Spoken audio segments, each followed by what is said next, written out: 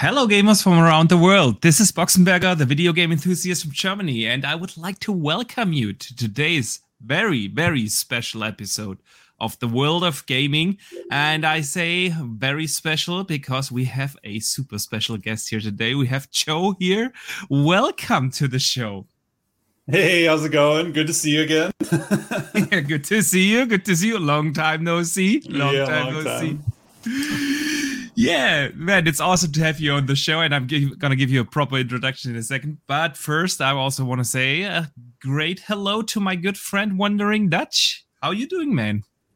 I'm doing well. Yeah, I'm doing well. Of course, work, home, and then on the show. So I'm looking forward to it. I'm looking forward to seeing what additional questions you've got for Joe as well today, and we'll dive into that. Yeah, we're gonna dive into that. And I said it yesterday on your show, dude. We need to better conversations up front with our guests. But no, Joe, it's awesome to have you here on this show. I think, of course, we have certain overlay in the community, but we have also a lot of people here that might be on Dutch's show and not on my show, vice versa. So we're going to have a great conversation here with you today.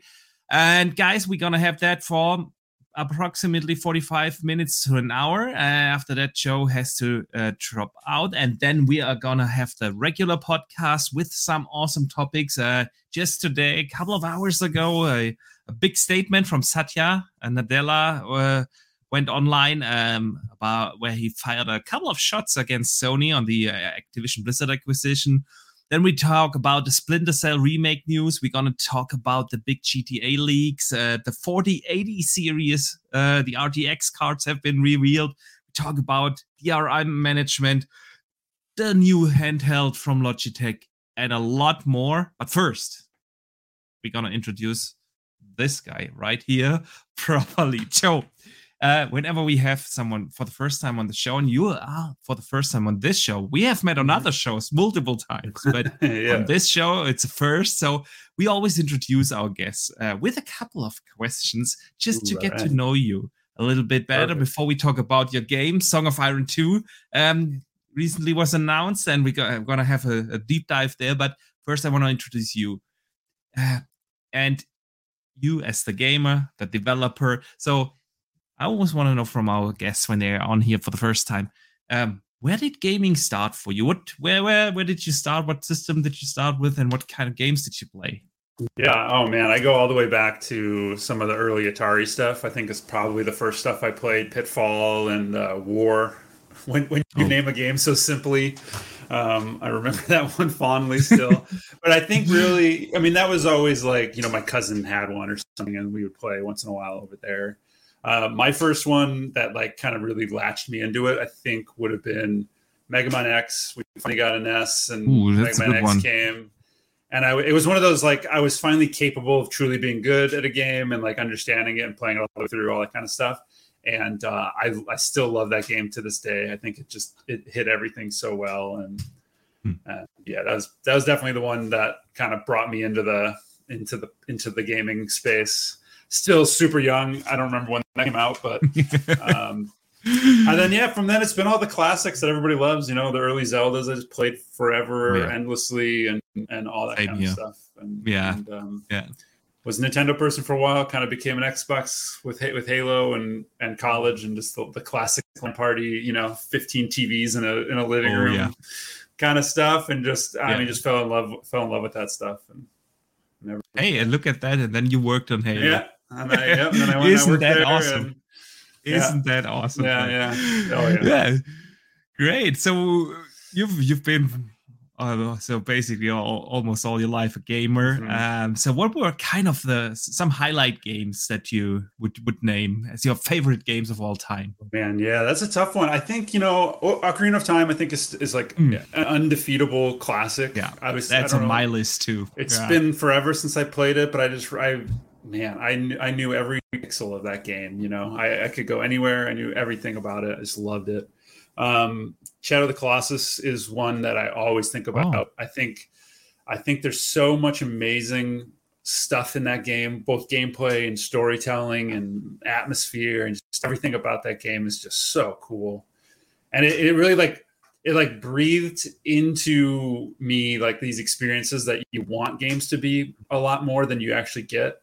Like the flying Colossus, you remember, you're like riding the horse alongside it. It's like a train heist thing. Yeah. And like you never get to do that really in other games at the time. And it was just like, such an epic set piece that you just didn't have in other games. Yeah, and then also they gave you like these down times where you're just riding. There's not like just enemies everywhere in the fields. You know what I mean? Yeah. And so it's just like the atmosphere of that game is just incredible.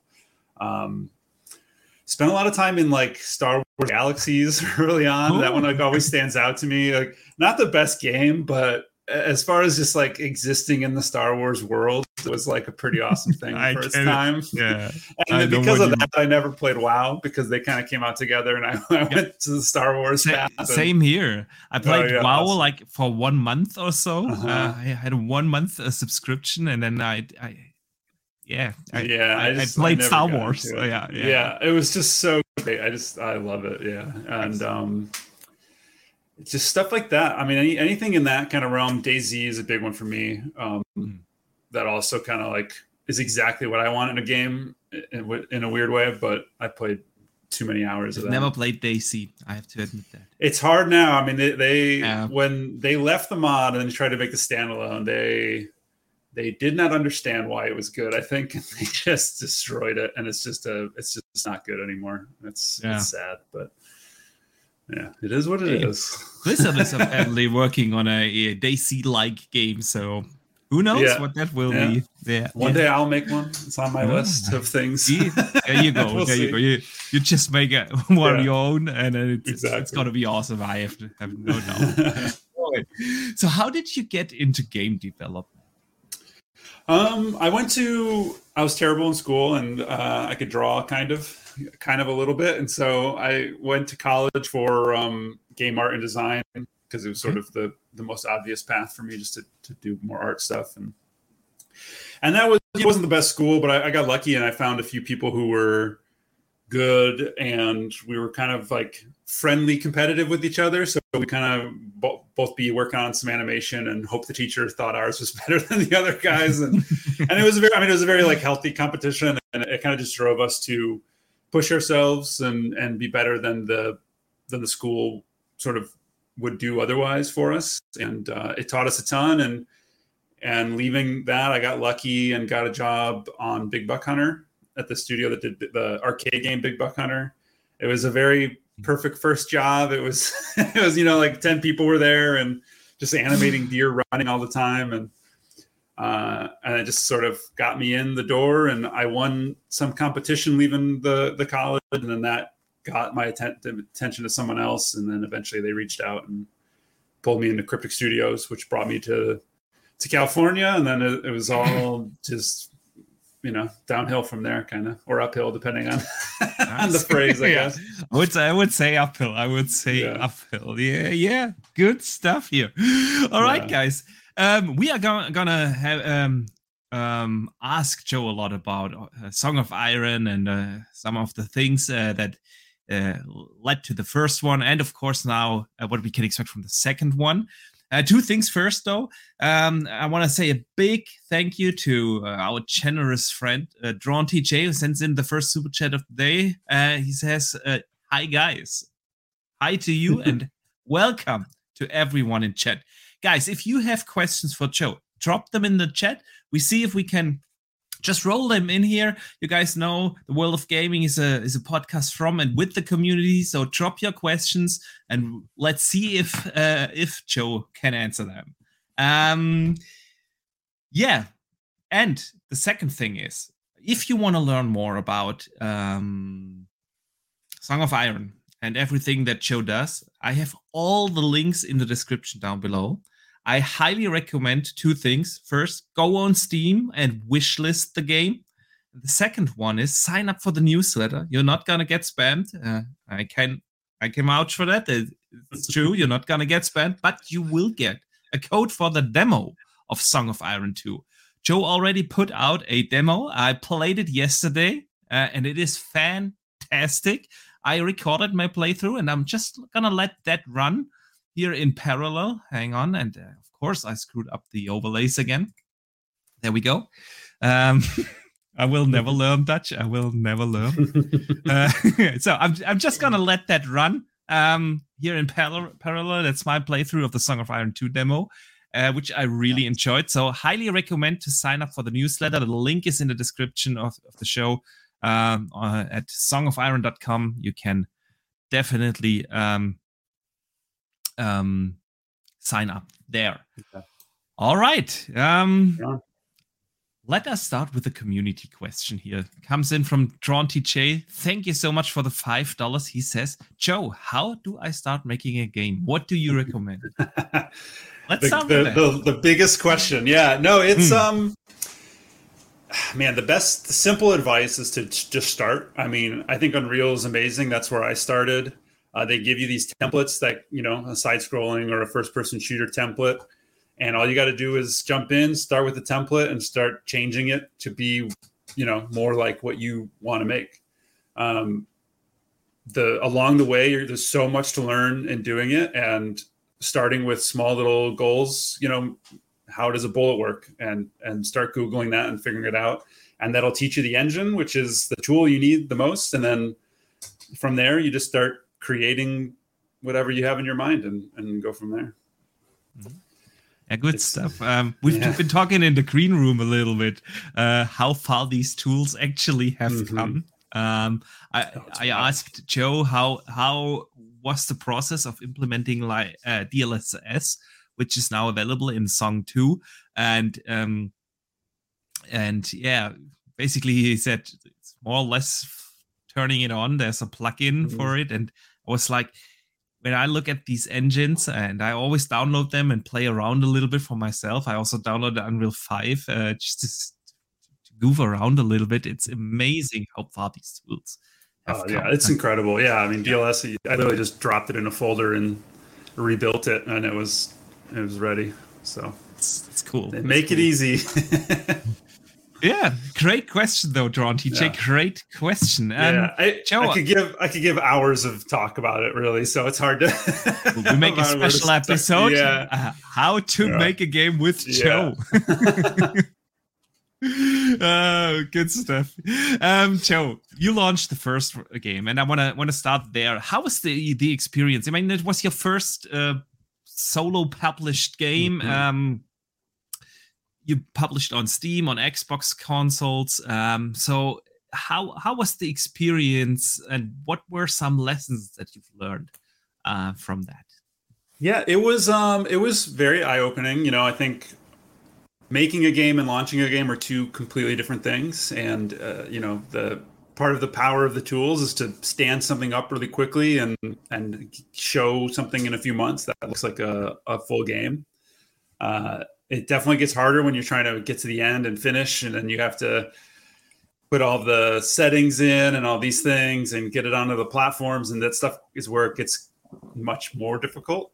Steam's really easy. They've definitely made themselves accessible, extremely accessible. But all that stuff I learned how to do for the first time, which is awesome. But then more from the gameplay side and just like making a better game. I've learned a lot about how players play my game and players play in general by seeing how they're responding to what I expect.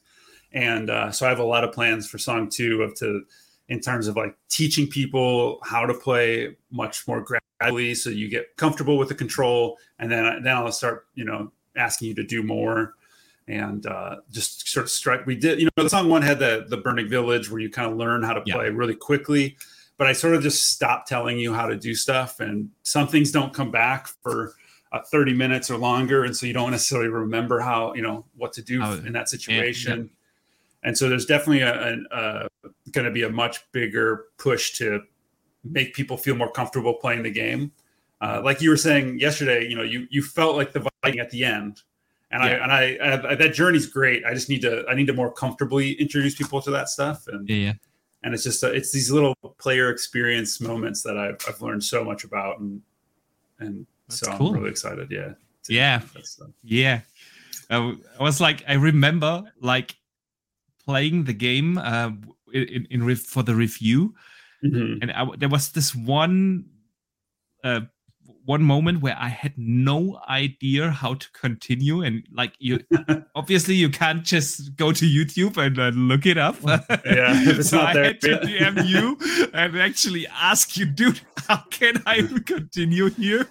And it was super easy. It was super stupid from me. But do you remember which one it was? Was that the puzzle in the caves? Yes, the puzzle in the caves, and then you said, "Oh, yeah, you're right. I should add a vine there so that people see you can climb up there, and that's it." And So, but yeah, it was. It's good to hear that you took your lessons learned. And I have to briefly read a couple of questions from of course here from the chat as well. We have Paul. He's a channel member for 16 months. Dude, I have no idea how you endure my stuff here for 16 months. No, but thank you so much for the support. He says, "Evening, lads. I'm here lurking with having caught COVID, so please accept my apologies for inactivity in the chat." Dude, all the best wishes. Get well soon. No worries. We will play some games once you're back to full health. Take care, man. Take care. And Sith Lord, he's a member for 2 months now. Man, awesome stuff here. He says, "I can't wait for the sequel, Joe." You and me both, Sith Lord. You and me both. The question I want to read is from Andrew Sauce, though. Let me briefly throw it up on screen. So he asks, "I enjoy stylized graphics like Wolf Amongst Us. Do you think increased processing power and realism will make future games look more the same?" That's a good question. I think it would be a shame if people only made realistic looking games, as we look at mine, which is sort of trying to do that. I think there's always going to be a reason to do artistic and stylized things. And I think there's plenty of places to put processing power, even in, what you might think of as like a lower resolution or lower graphic fidelity game. That's, sprite counts and better lighting effects. You can put all this stuff in if you're not spending it on super high resolution textures and all that kind of stuff. I think the future for me is to do something more in that direction and less in the super realistic path, which I kind of am trying on. And I think you're going to see a lot more indies with more like higher fidelity looking stuff because it's more accessible to them. Yeah. But I don't think as a whole we'll see the industry only. That's something I've learned recently. A couple of weeks ago, we had the solo developer from Stormride on here, and he. I asked him specifically this question because he's also going for a super realistic look with an open world RPG, and I did not expect that from an indie game. They are used to. A lot of people have in mind like pixelated art styles and stuff like that when you think of indie games. And he actually answered in a very similar way. He says, like, dude, it was way easier to do realistic because you can just download assets and have your own stylized art style that you actually have to create. So I found that really interesting. Yeah, with the, Unreal purchased Megascans, which is a company that has, 1 million or something assets that are like full 3D photogrammetry scanned, and so it's just like, do you want a super realistic rock? You just download it. I this time I'm doing a lot of editing on all that stuff to make it more performant and my own little bit of a style to it, but it's still so much content is coming from there, and it's crazy easy. The fear obviously is that you'll see the same rock in a lot of games, which is going to be one of the reasons that I'm trying to make sure I edit it all a little bit. Yeah. At least a little, if not a lot. But I'm looking forward to doing more art next time. So I'm going to be going away from it, which is funny, but. Good stuff. Drawn TJ sends in another generous super chat. Man, thank you so much for the support. Really means a lot. Thank you. He says your game needs to be in Game Pass. I agree. I wish it was up to me. But yeah, it would be awesome. And by the way, Boxy, I'm very glad you eventually beat that troll. Yeah, dude. It was like it took me way too long. It took me way too long to beat that troll, but it. You You're a know, bit rusty. I mentioned that in the green room as well to Joe. I said like it, but that's a me thing. It breaks my brain. I play with the controller, yeah, and you have to like aim with the right trigger, and you usually don't do that in games. So when I press the right button, I just wasn't able to aim. And I had the same thing with the first game, and it took me like 30 minutes or so to get used to it. But once you have it down, it's actually kind of intuitive. So yeah, Joe, make with that what you want. Yeah, no, totally. The controls was something I struggled with all through the first game, and it's going to be a struggle with the second game. I think I'm definitely going to spend a lot more time on it. I've removed some actions just completely from the game to reduce the amount of button memorization you needed and stuff, and so I do now have room to do some more experimenting. The reason, to go in the weeds, like it's on that stick was because it was the right click on the mouse is what brought it up. So I was trying to, in my brain, I was keeping everything on the same like hand or whatever. But it's definitely something I need to look at, and hopefully I'll have better remapping options this time. Is a goal too, and then remapping would also be absolutely. Yeah, you can do it on the PC for mouse and keyboard controls, but you can't do gamepad controls. I play like almost everything I can with the controller. I just prefer it over most mouse and keyboard. So Mr. Joanna Dark wants to know, hang on, I want to highlight that question. Why doesn't it here? I want to know when the Netflix series of Song of Iron is coming, titled Song of Iron: The Lost Viking. That's a good question. That's super funny. Actually, I knew somebody who was pitching it at some Hollywood thing, and at the time, it's just very vague, nothing crazy. They were like, "Oh, there's another one coming," and it was the Viking movie that just came out maybe last year with Andrew Skarsgård or whatever it was called. Yeah. And they're like, there's already a revenge Viking movie in the works, so now we're good. I gotcha. What's going to happen if they weren't making it or anything? It wasn't that like, oh, we should have talked to you a month ago, but that did happen. Funny enough, so maybe one day we'll see. Hit up Amazon. They've lost Vikings now, so you may as well. Yeah, right. There's a spin-off, but I haven't watched that yet. Vikings Valhalla on Netflix. Yeah. I haven't watched that yet. Yeah.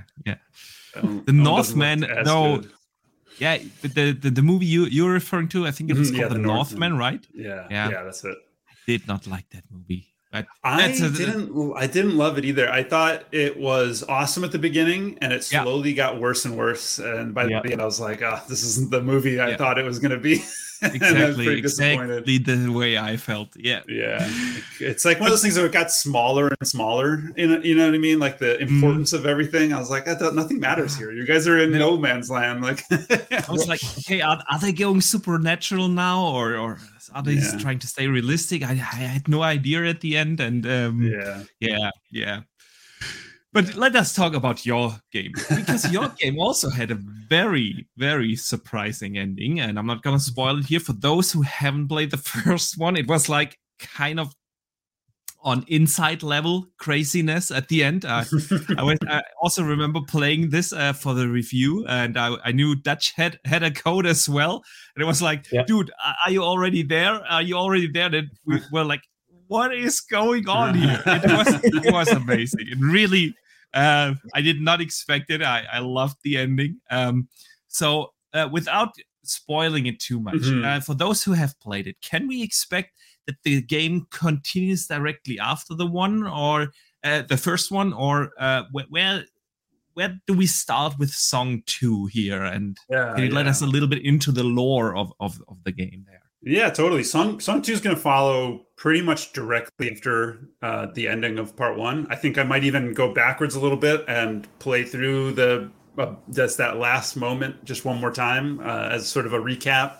I definitely want people to be able to pick up Song 2, not having played the first one, and know what's going on, at least a little bit.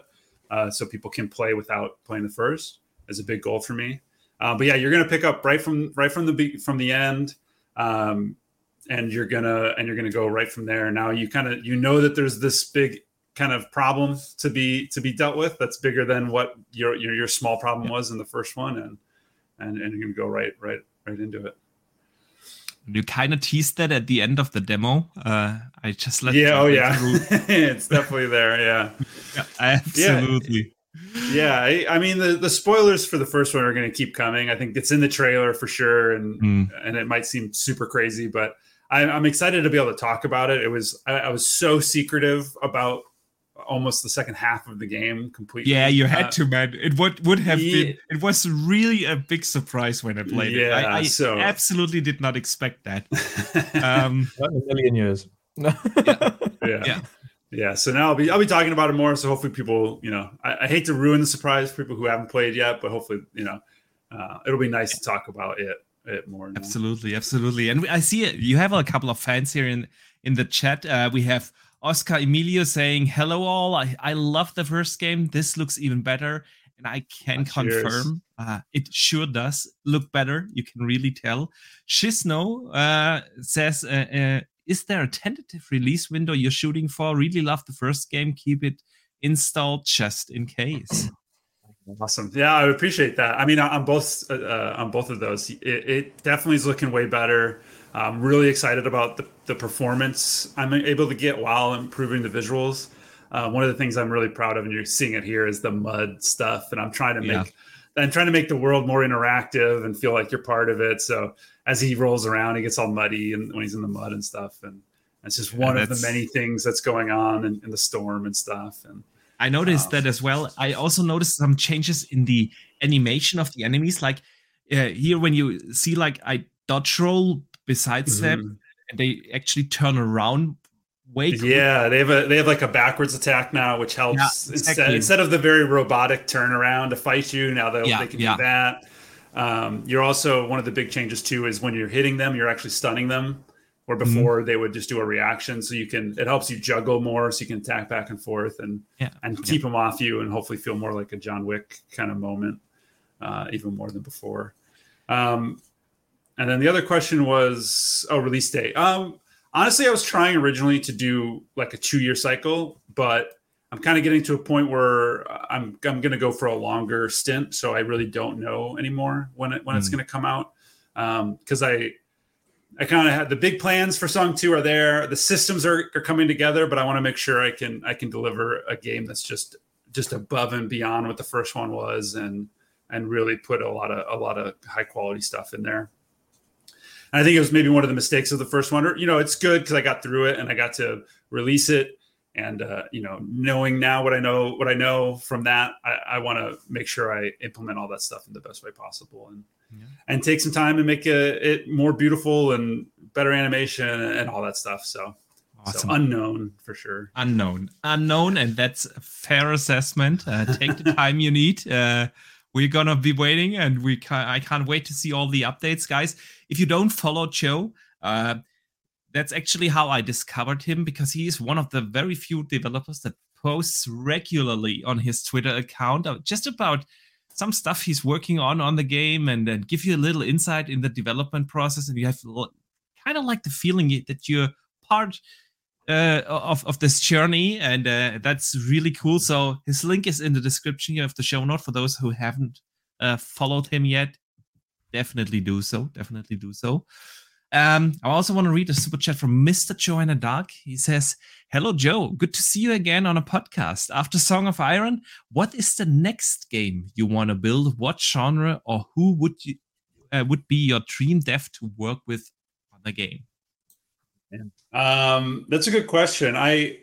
There's a game that I'm always trying to make, and I worked on it again after Song 1 just to see where my skills were at for it, because it's definitely a bigger, more involved project, and it's sort of a Miyazaki open world Daisy something crazy in that realm. And I built a pretty big piece of it recently. Really just a demo, but you could fly around in the little like fluttering kind of craft that they've got in like Howl's Moving Castle and that stuff, and shoot people, and it was multiplayer, and I was starting to figure those systems out. So, I mean, dream game is to make something like that, some really big open world Miyazaki game, basically. Dream dev team is tough. I really enjoy solo. I think a few of my close friends who I trust a lot, that are animators also by trade, would be awesome to work with them, because we think alike, and it'd be a very sort of visual first building kind of process, and I think that would be the way to go. I think small teams are the way, and I think it's always great to be in a small team. Having a network engineer would be awesome to do the multiplayer stuff. To help you with that. My goodness, that stuff is tough. But yeah, it's tough to say. Yeah, good stuff. So we already talked about a little bit some of the changes in the animation and some of the details, like you mentioned, the mud. Mm-hmm. What about some core gameplay elements? There were like minor riddles to solve, puzzle riddles, if you will, in the first one. Are you going to change that, or will there be additional like new gameplay elements that we haven't seen in the first one? Yeah, there's a bunch of new stuff, and it's one of the reasons I want to make sure I take the time to fulfill these new systems as much as I can. I mean, the first one was a very linear, you just walking from the right to left all the way across until you finish. To make it very plainly spoken about, but this time there's basically these islands. We're sailing back and forth between them a bit, and you're kind of trying to help or convince these clans to join you. And the exploration has gone way up. The puzzles have improved a lot. And they teach you for better puzzles. I'm not just putting having one big puzzle in the middle that's like really hard and with no lessons. And there's definitely more Metroidvania-ness to the whole game. It's not, I wouldn't say it's like really heavy, but it's there, and there's reasons to come back, and you're going to get more abilities and stuff than the first one had, and it's all going to be a good reason to go back and to discover something new. And there's more of what happened at the end, and all spread out throughout the game. So there's this, you'll go through and do a normal Viking thing, and then you kind of do, you work on that twist, and it all culminates at the end. And so the game's going to be much longer than the first one, much bigger, just overall. Yeah, that's cool. A lot more things. We talked about this a little bit about in the green room as well. But I already said there, you have to repeat it live on the air, because when we talked about the first game, you mentioned that you already had the idea for the story and where it goes for like maybe 3 parts in your head. And now you're mentioning, okay, this is gonna be probably maybe the final one, the second one. So, what led to that? Yeah, it's tough. So, I mean, I kind of split it into the trilogy because it's natural to kind of do these three parts, and that way I could get the first one done actually, and not have this huge story. But the more I work on this one, and the more I I'm honestly ready to move on to something new, or preparing myself to be ready, because I think, as a creative, I always want to try new stuff, challenge myself on that. And so the more I think about it, the more I'm excited to make this game even bigger and kind of finish up the whole story in the second part. And I think, honestly, it's the better way. I think the third game would be probably not as good in a few ways, because I don't know, without getting into it too much, it's like, it'll be better to have the third game be condensed into like an hour and a half, just have it be this great rampage moment. And I think it would have felt maybe drawn out too much if I made a third game, the more I think about it. And also, honestly, I'm getting inspired to work on some new stuff, kind of like I'm saying. I don't know if you guys have watched Primal yet on HBO. Yeah. It's like an animated thing. That show is so cool, and I was like, I want to make this game. Not that I'm gonna, but it's like that just screams awesome video game to me. And so I instantly felt that like draw to make something different. Okay. Even though it's hilariously similar to Song of Iron in a lot of ways, but I just felt it, just like, oh, okay, maybe I should close this down and evolve from there. So, and that's part of the it's going to take a little longer, but it's cool. That's Should have a cool. great No, game, yeah. man, if you have other creative ideas and want to work on something different, go for it. Yeah. Can't wait to see what it will turn out to be. But first, you obviously have a long way to go with Song 2. Yeah. Will we see new weapons in that game?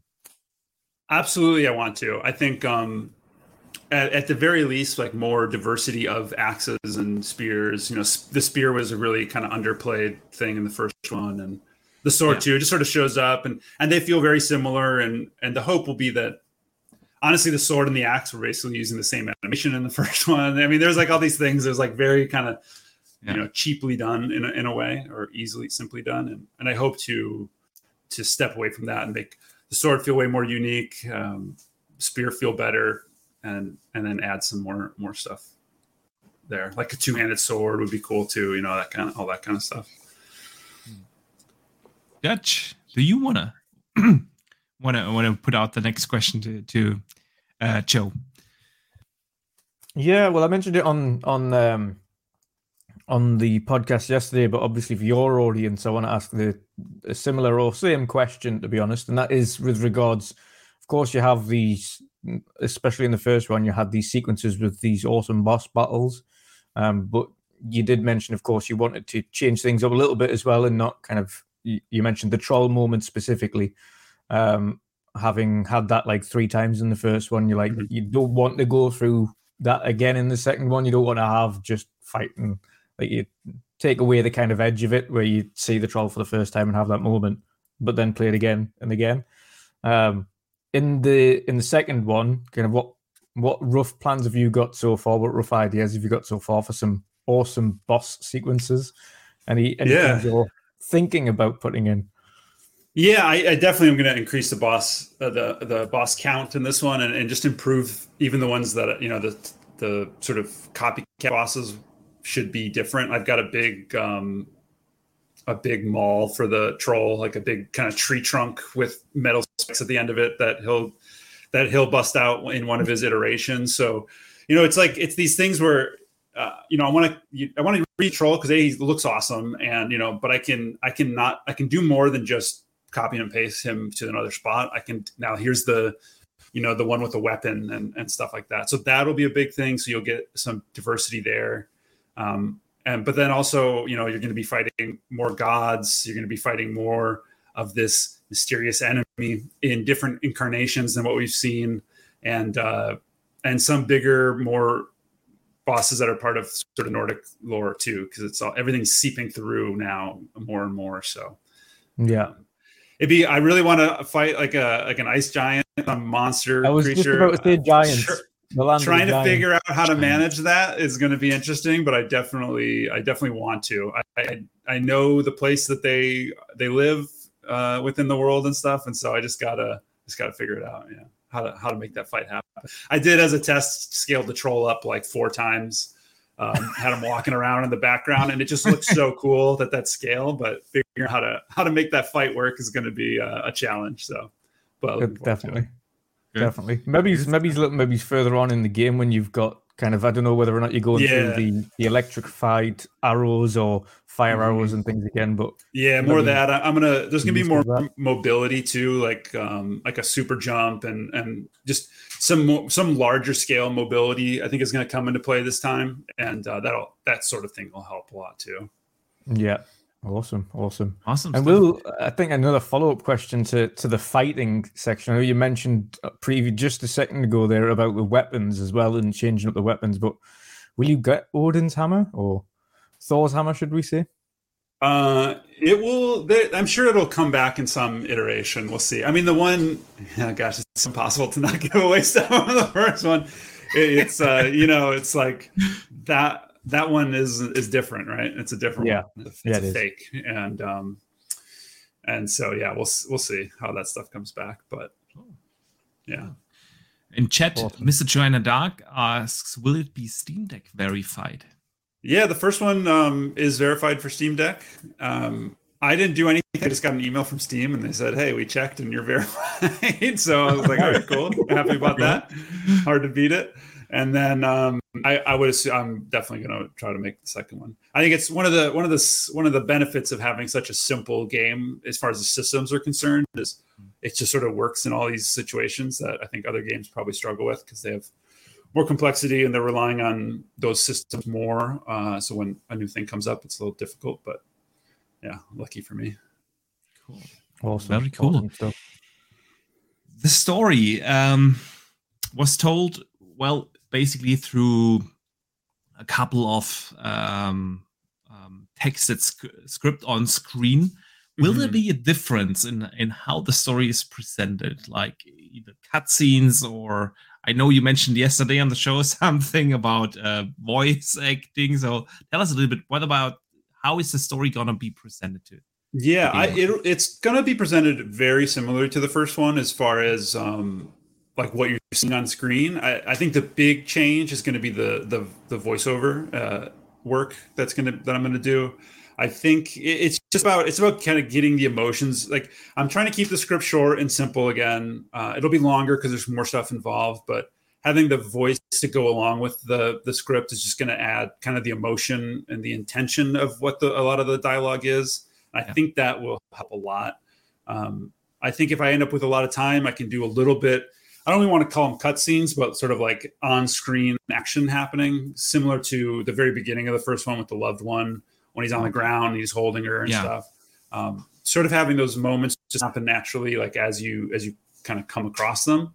But I definitely don't want to cut away and have some rendered moment play out.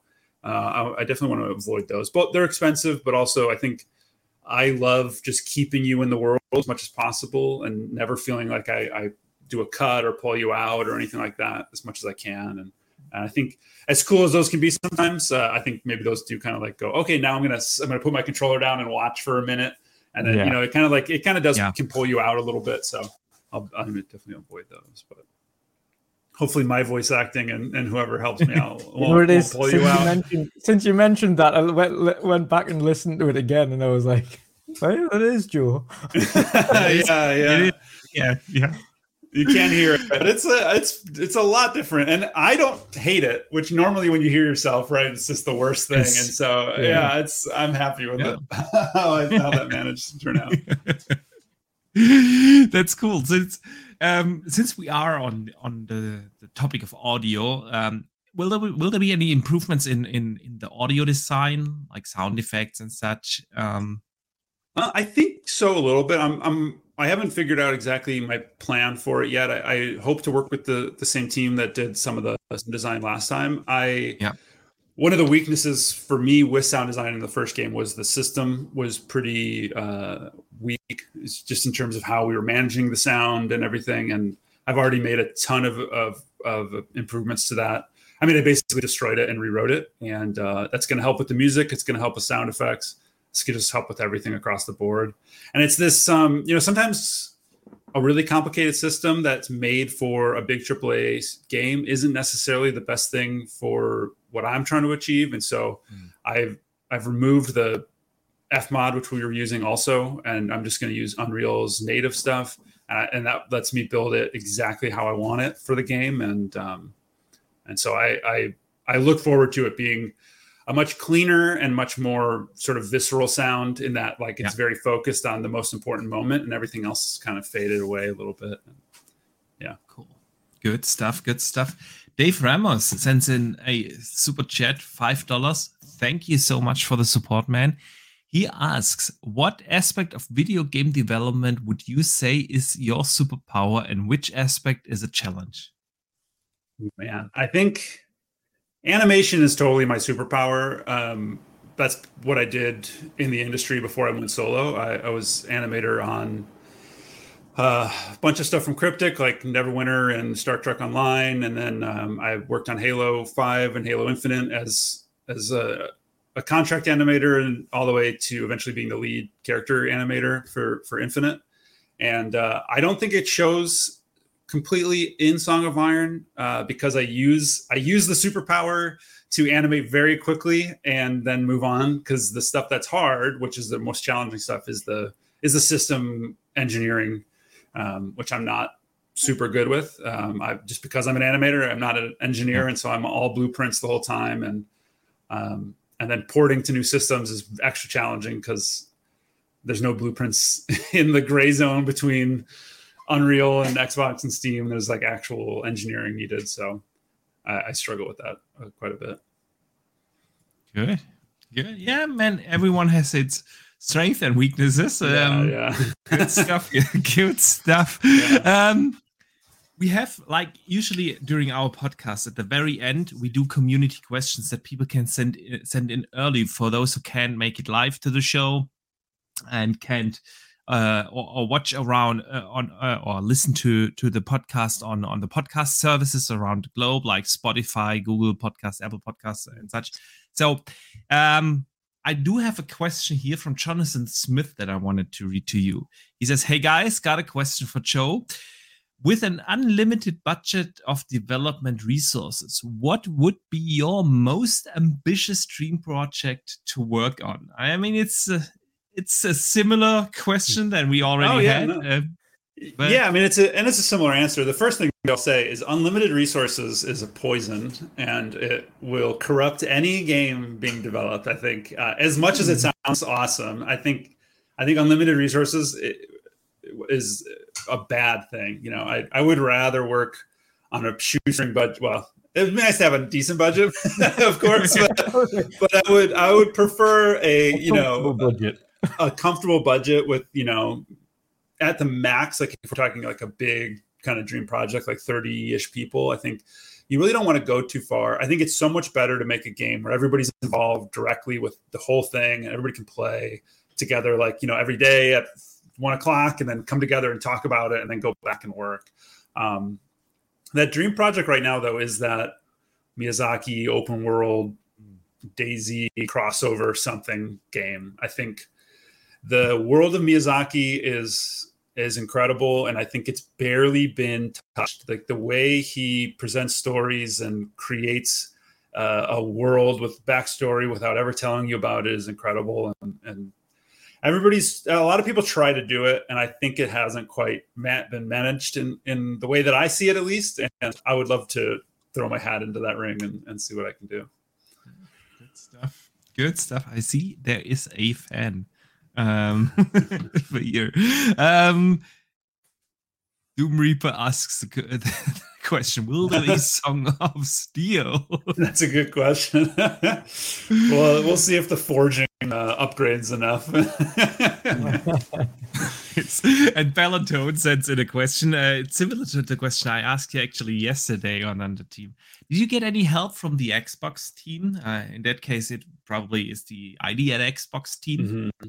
Yeah, no help with development directly, but help as far as marketing is concerned and visibility. Just being part of it in any way, being mentioned in any of their releasing, press release stuff is always a benefit. It adds so much legitimacy. I mean, there's hundreds of indie games get released every day at this point, it seems like, and having any boost to kind of the credibility of a game is sort of a priceless thing. So that's where most of the help comes from. Okay. I know we talked a little bit about this yesterday. How is the process with like the dev kits going, and is it easy to bring the game to work on the series development kit now that the next gen consoles are here, or current gen consoles? Yeah, I'm actually, so I was basically using, for the first one, I used the old system, XDK, Xbox Development Kit. Yeah. And so it's, my game is really an Xbox One game that you can just play on the newer stuff, technically. Yeah. I did some tricky stuff, so you did get some boosts and everything on the newer systems, but the new GDK, which is the system which crosses from the new ones to the old ones and to PC, so far is great. Honestly, I'm updating to it as we speak. I just moved over to 5 Sunday and Monday. And then part of that reason was to do GDK with all the new stuff that 5 has that makes the GDK stuff even easier. So I'm just starting to get my fingers into it, but I already had it running. I mean, I think I turned it off right as we started the podcast, that I had Song 2 up on the the new stuff. So On it seems to be nice and easy this time. Yeah. awesome. Now with going on Unreal 5, because you mentioned there's a lot of stuff that you don't need, and 90% or something of this kit that they give you in Unreal 5 you don't need. But is it a case of you're probably going to sit there? Obviously now, thankfully, and I say this from personal perspective as well, from yourself, not because the first one we know, and I know having spoken to you many times throughout the first development, how stressed you got specifically near the end. And obviously now you're having that ability to kind of take a step back and say, no, I'm going to take my time with this one and just get it right. Is it going to be a case of potentially learning Unreal and what Unreal has to offer and seeing what might enhance that game further then? I think maybe a little bit. I'm sure there's some systems that I didn't touch really and avoided and stuff, even on 4, but 5 now with, this huge library of new things. I think some of it, I think a lot of it I can do without, I'm going to avoid like Lumen and whatever the super resolution for all the pixels thing was called. Yeah. Whatever it was, just because because I'm going to try to get onto the base Xbox and all this stuff, I'm going to just sort of avoid some of those super systems that I just don't think I need really either, because of my lock camera really lets me kind of play to stuff without needing to worry about some of that. But there's definitely things. I know they've improved some of the lighting stuff, and even outside of Lumen, which I think Lumen is just sort of on all the time. I know it's all called Lumen, but there's definitely some stuff there. But I think for the most part, it's more about building better content and taking more time with it. The first one, you'll notice there's like very little effects in it, and it's because I couldn't learn another system, and so there's just very, very little effects. And I hopefully will have more time to do more effects in this one. I'm already doing it with like the storm, and you can see there's just more stuff already going on. Yeah, 100%. It's more about filling out what I had already avoided than anything. Yeah, I think we touched on this yesterday, but obviously for those who haven't played the demo, he has now managed to implement DLSS on the PC version. Yes. So DLSS is going to be available on PC for the game going forward. And I think you mentioned as well looking at potentially getting FSR for the Xbox version as well. Yeah, definitely is the goal. I think the performance increases from those systems is just like, it's mind-boggling. It's crazy. So I think it's a brainer. I assume it's almost as easy too. So yeah. That's what we hear. Yeah, hey, we're no developers. We just read stuff on the internet, right? Yeah, click the on button and it works. Yeah. So Joe, we are almost closing in on a full hour with you on the show. I want to say a big thank you for coming on here. I want to wish you, of course, all the best for the development of Song 2. We will definitely keep in touch, and if you're open to it, you're absolutely welcome to come back here. Let people know here. And guys, if you have one last question in chat, definitely drop it in now. Last chance. But in the meantime, let people know where they can find Song of Iron.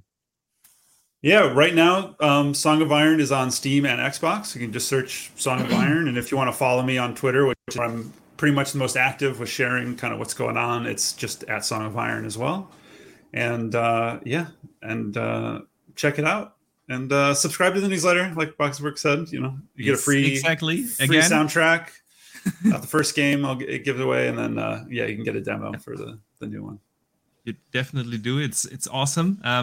Guys, in the description here of the show note, just a little arrow thing, click there and you will find the links with Twitter to songofiron.com, where you can sign up for the newsletter, and with that you get access to the demo. We've watched my playthrough 3 times now, and I'm gonna do another one where I don't need that many attempts to beat the troll.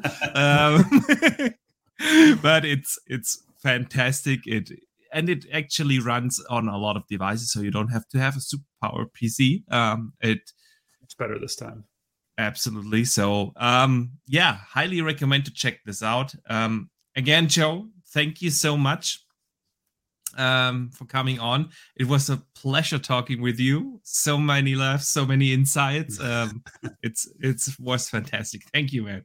Yeah, I appreciate it. Thanks for having me on. It's always fun to chat with you guys and talk about Iron or just games in general. So I appreciate it. Yeah, and we will have you back and see how the development progress has been. It's always fun. Definitely. So awesome. Definitely. Well, thank you, Joe. Take care Uh, and have a great yeah. one. Thank you, and thanks everybody for hanging out. See ya. Cheers, Yeah, Joe. thank you. See ya. All right, guys. All right. That was fun. It's always fun to talk with Joe, man. Yeah. Yeah, I think I'm going to So- get, because him and Thomas Saller have done events together now on game development, etc. I think I'm going to hit them both up and see if I can get them on to talk development as opposed to just games. I think that would be an interesting show. Definitely. Oh, that for sure, for sure. But man, speaking of games, what have you been playing lately? See, I've been aside from trying out Deathloop, I've been playing Ni no Kuni. It's my first. I did ask, from the one thing I asked before we seen TGS was a nice new start again. A nice new JRPG. My mind went completely blank there. Yeah, I'm just throwing up some footage of what I've been playing, but please continue. I want to hear about Ni no Kuni because I was thinking actually about downloading it, but there's just so much to play right now. Absolutely. I highly recommend it. It is an absolutely gorgeous game. Like it is, like, the art style is phenomenal. The story's really good. The acting's good. The voice acting's good. The combat is enjoyable. It's a little bit different to what a lot of people are used to. Specifically, for those who haven't played it, of course, Ni no Kuni and Revenant Kingdom are already out on PC, etc. If you want to buy them and play them. But Ni no Kuni Wrath of the White Witch is obviously now on Xbox on Game Pass. Revenant Kingdom 2 will be out, or Part 2, Revenant Kingdom, will be out next year on Game Pass as well, in a HD remastered version.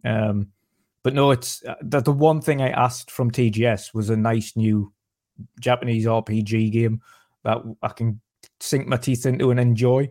And this is delivered for me. This is the game that I was kind of hoping for. It is a really beautiful game. Great story, great artwork, cool combat, nice little level up system, great characters so far. I mean, I'm only about 5-6 hours into it, but it's about a 40-hour game, I think it is overall. So pretty lengthy. Not too lengthy, though, at the same time. Is it very fast paced? Because the way you describe it, it sounds to me like this is gonna be my next xCloud game. I always have one game that I play through on xCloud. No, thankfully, I wouldn't say it's fast paced. Yeah, it's a happy medium. There's a lot of save points in there as well. So I'm doing it in chunks, and of course, as you know now, obviously with ADHD and things like that, like my attention span can dwindle even with the games I love. So it's great. Yeah. I can take like bursts of like an hour or 2 hours or something and get a good chunk of the story done and get to a save point and then saved, and then I can just pick right up where I left off, and it's got nice little indications of where you need to go. So no, I would say it's a game you can kind of hack away at over time and not really lose track of what you've got to do or anything like that. It's really good. Good. Anything else that kept you busy? Of course, Metal Hellsinger. Right here on screen. Yeah. I've, you know what it is? I go back and I try to beat my high scores. I try to, again, we're in a mini competition with Jen as well to see who can get the biggest score on Stygia level. I think I'm on like 9.7 million on that at something at the moment, which is like, I think it was 94% at 16 times. So I was almost at I don't think you'll ever get 100. I think 99 is probably going to be the highest because you don't start the level at 16 times. So I'm close. I'm close to getting the ultimate amount on it. I just a little bit more work. Sweet. It's a fantastic game. Yeah, I've been playing that as well. Finished it actually twice. I did the first playthrough on easy, and then the second one on the middle thing, whatever it is called. And yeah, it's an awesome game. I highly recommend it for everyone who loves games like Doom. It's super fast paced, and once you get the hang of the rhythm based shooting and slashing, it's just a lot of fun. You can see the footage here on screen. I enjoyed that as well. Yeah, I was surprised. I was surprised yesterday though when you said the sword was your favorite weapon. Yeah. I was like, what? Yeah. You can see that here. I'm usually I just switch to the skull usually in between the different sections to keep the counter up. Yeah, and then I just go back to the sword, and with the sword you can just slash everything. So yeah, I love it. It's fantastic. It's really good. And the soundtrack is obviously amazing. And it's an incredible achievement for such a small team to get all these high profile bands on there and make dedicated songs for that game, so that you don't get any like copyright strikes when you stream it or something. So like bands like System of a Down made tracks solely for this game. It's incredible, an incredible achievement, and I highly recommend it for not only the metal fans but everyone who likes fast-paced shooters. Yeah, it's just 100%. Good, just a good 100%. Game. Yeah. And besides that, I started actually a Deathloop. Still early in, like 3 hours or so. So, what did you think of Deathloop? It's still got to get me yet. I find it intriguing. The story is definitely far different than I thought it was going to be. The story is very different, actually. I intentionally didn't, because of course I don't have a PlayStation 5 yet, so I intentionally didn't pay attention to reviews or anything like that, because I wasn't going to get a chance to play it at that point. Yep. And the gaming laptop I've got now, which is now capable of playing a game like that properly, I just didn't pick it up. On that, I didn't know whether or not I wanted to buy it, because again, eventually it would come to Xbox, and of course it has come out. So it is completely new to me in terms of story wise and everything like that.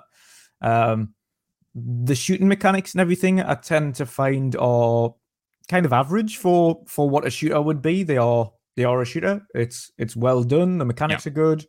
It plays well. But yeah, I don't know what it is about it. I don't know whether or not it's just because I know I've got to go round in circles essentially forever until I find enough clues and finish the game. I don't know whether or not it's just that aspect of it that's kind of grinding on us a bit already. But hey, it is a good game. The story's intriguing. I think it's just the fact that the way the game is meant to be played, which is obviously dying and repeating and dying and repeating and finding your clues and ultimately eventually figuring out what's going on. I might just take it in small chunks, I think, but otherwise it's a good game. What about you? It is. Yeah. I didn't expect the story to be told in that way, honestly. Yeah. It's super fast paced, like the banter in between Colt and Julia. They go back and forth, and it's fun. It's actually like not serious. Doesn't take itself too serious. It's the humor is good. I like it. So far, I'm really having a blast. But I've heard a lot of people say on Twitter that after a couple of hours into the game, they kind of got bored because it became repetitive.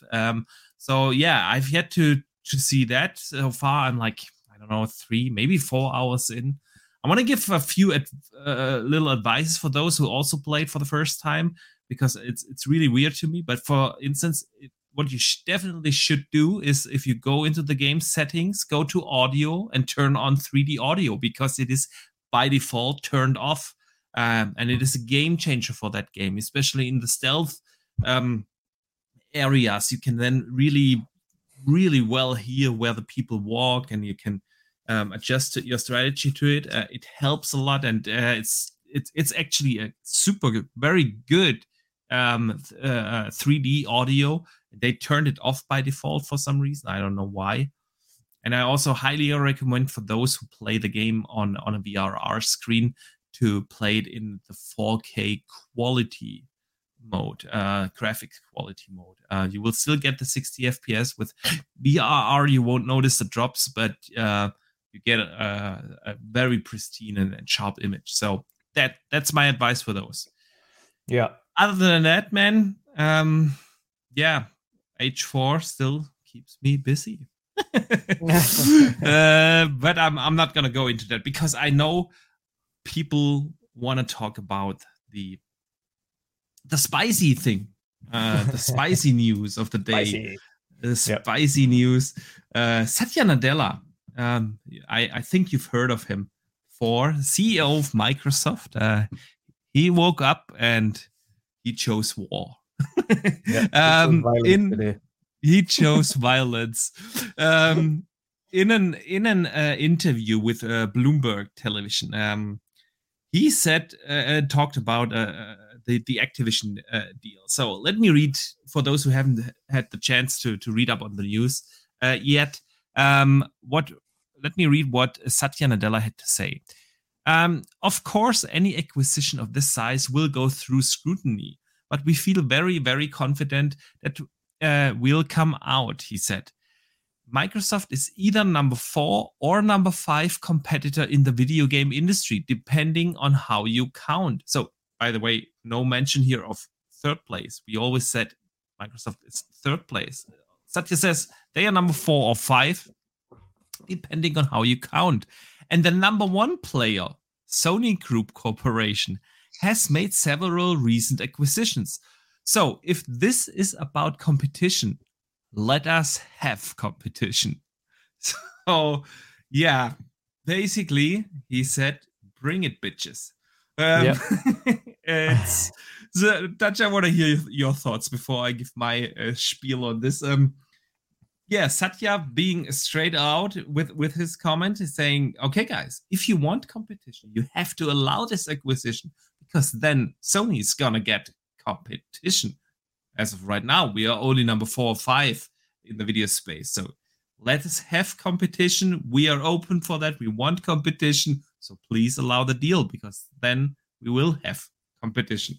What do you think, man, of this? I think it's great. I think it's showing that from top down, they all absolutely know what they want and they fully expect this thing to go through.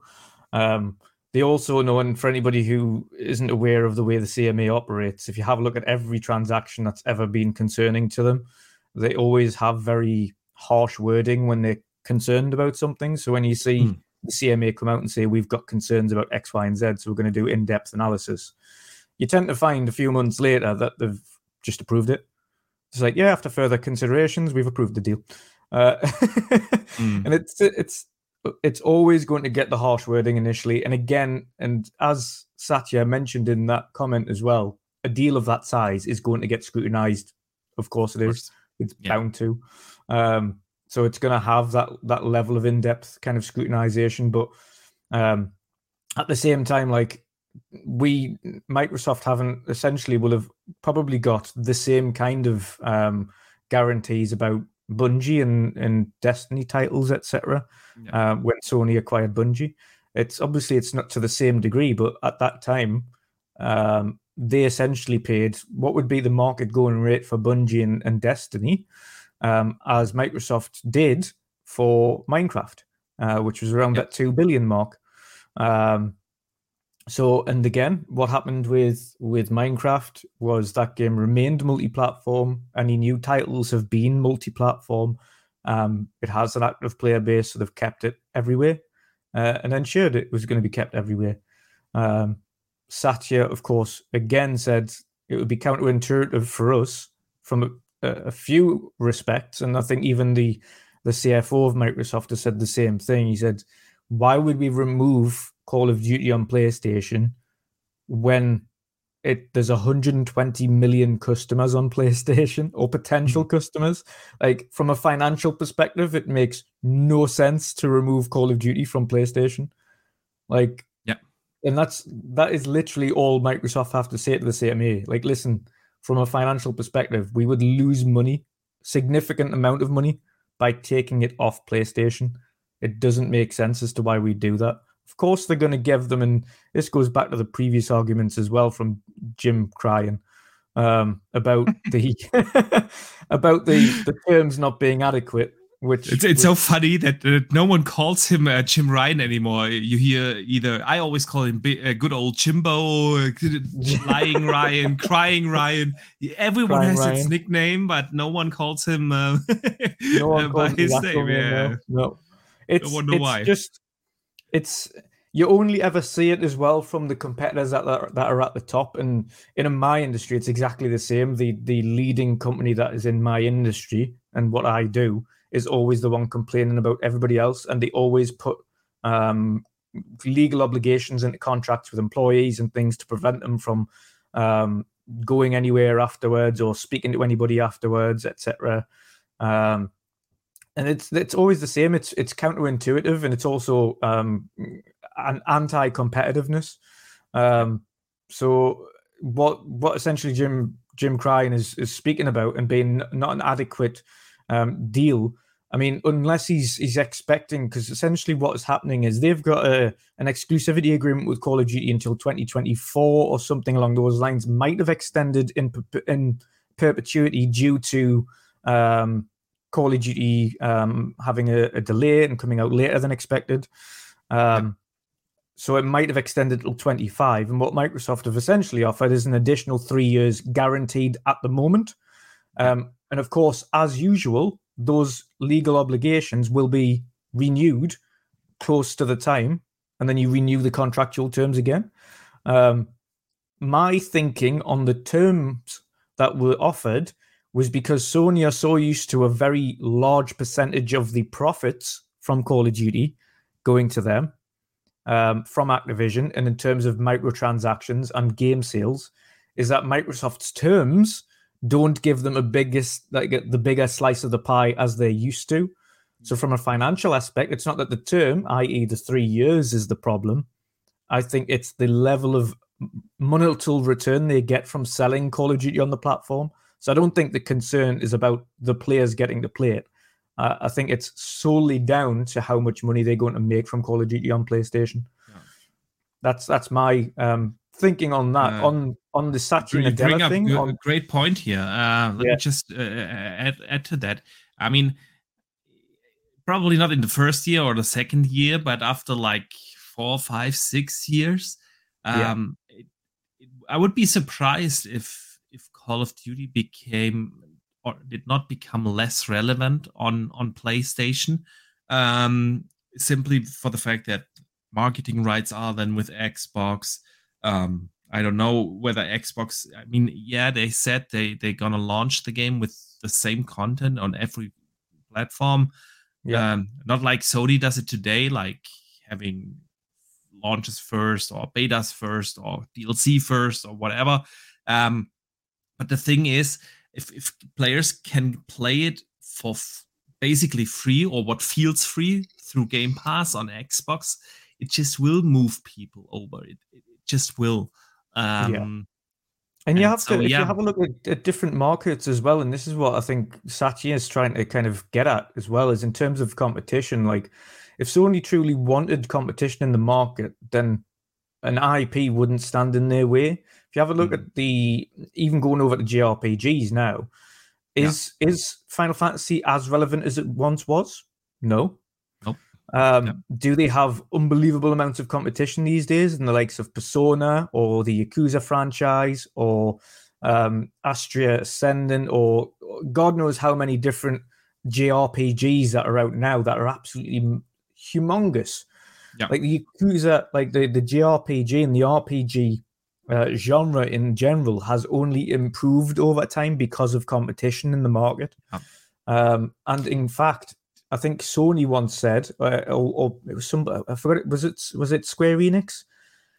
It was either Square or someone similar. What you were referring to? I'm not. It was basically one of the developers were speaking about pitching a new JRPG to Sony, and they didn't want to know. They just didn't want to invest in it, essentially. And they were like, It's not that JRPGs are irrelevant, because of course, look at Final Fantasy, look at X, Y, and Z. It's that they don't want to risk on a new IP.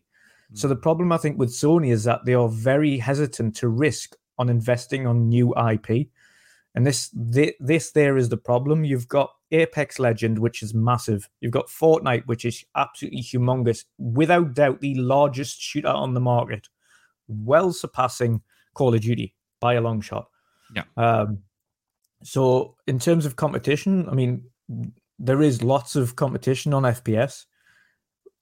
Xbox have their own FPSs. They've got Halo. Actually, let me read a statement from EA. They had an investor call this week, and they actually also Battlefield, they said they needed to take it on. But yeah, go for it. Listen, EA said Call of Duty Xbox exclusivity would be a tremendous opportunity for Battlefield. Yeah, there you go. That's exactly where Sony sees a problem, others see an opportunity. Exactly. Yeah. I get the way Andrew Wilson thinks, CEO of EA, thinks like, listen, if Call of Duty becomes this Xbox shooter, this Xbox exclusive shooter, it's a chance for us to make a new IP that is multi-plat, that is the multi-platform shooter that people enjoy across PC, across PlayStation, across Xbox, across whatever system. Yeah, that's their way of thinking. So it's obvious that only Sony has something against this, and like Satya said, that's because they know if this deal goes through, Xbox becomes a more serious competition. That's when they won't be able to start a console generation by increasing game prices, lying to their customers, charging for next-gen patches, increasing console game prices, and all these things. Like, I've said it on Boom's show the other day. Recently, I've been attacked a couple of times. I'm used to that. I get attacked by fanboys all the time from all sides. Whenever I say something against Xbox, I get attacked. When I say something against Sony, I get attacked. I got asked a lot, why do I root for Xbox? I'm not rooting for Xbox per se or Microsoft per se. I'm rooting for us customers. I'm rooting for us gamers to get the best value for your buck. And right now, Xbox is providing that. They made gaming more accessible than ever before. They made it cheaper than ever before. They built this unified ecosystem of gaming, because I don't just like to game on my console. I love console gaming. It's my preferred thing to do. But sometimes I'm on the go. I'm lying. We had the conversation the other day. I'm lying in bed and I just want to play handheld gaming. Yeah, the xCloud allows me to do that. When I'm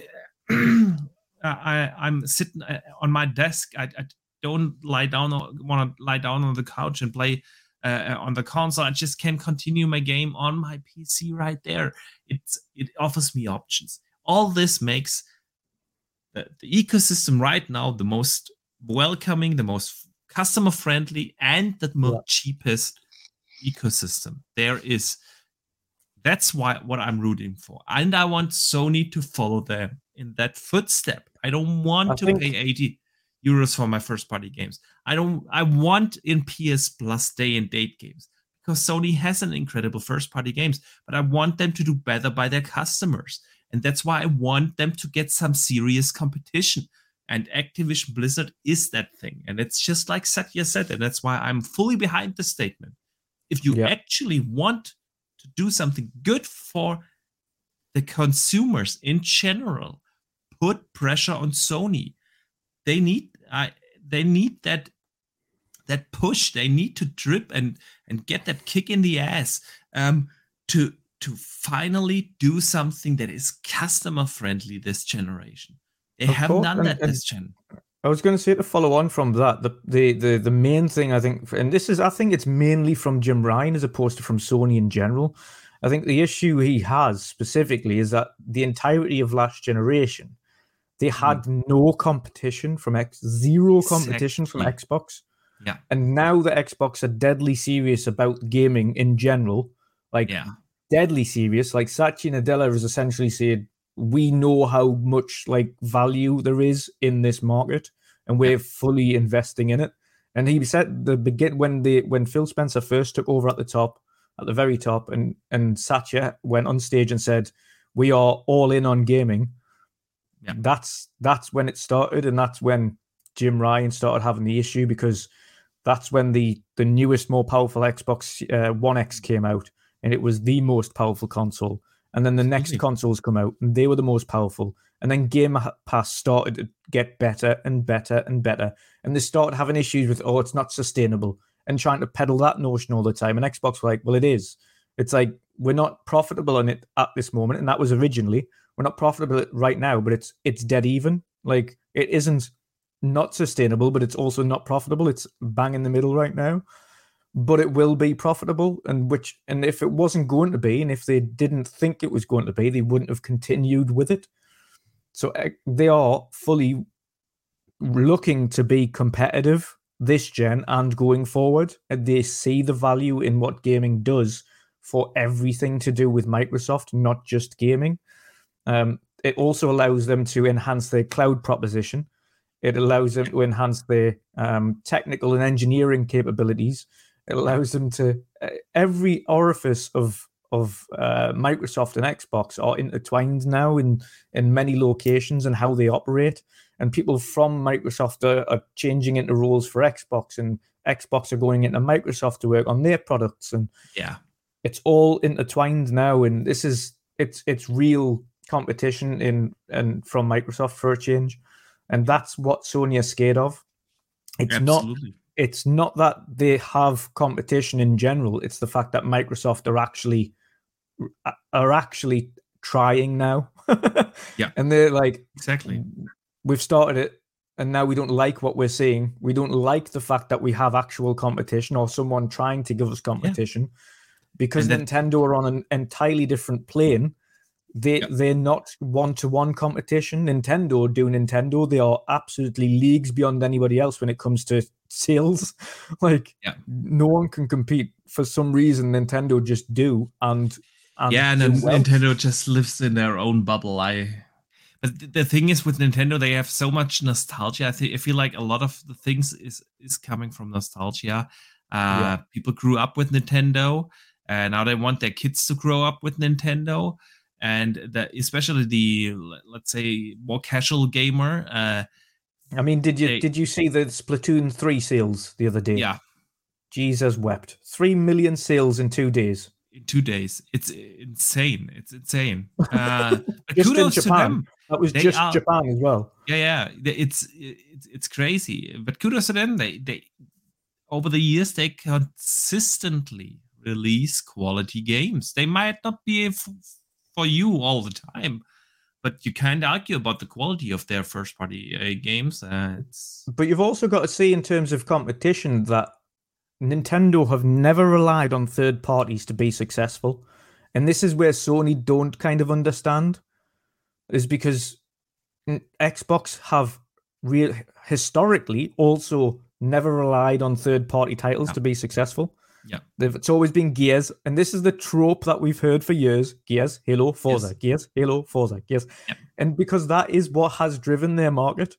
People know Gears, people know Forza, people know Halo. You're gonna get them, as is water is wet. You're gonna get those titles.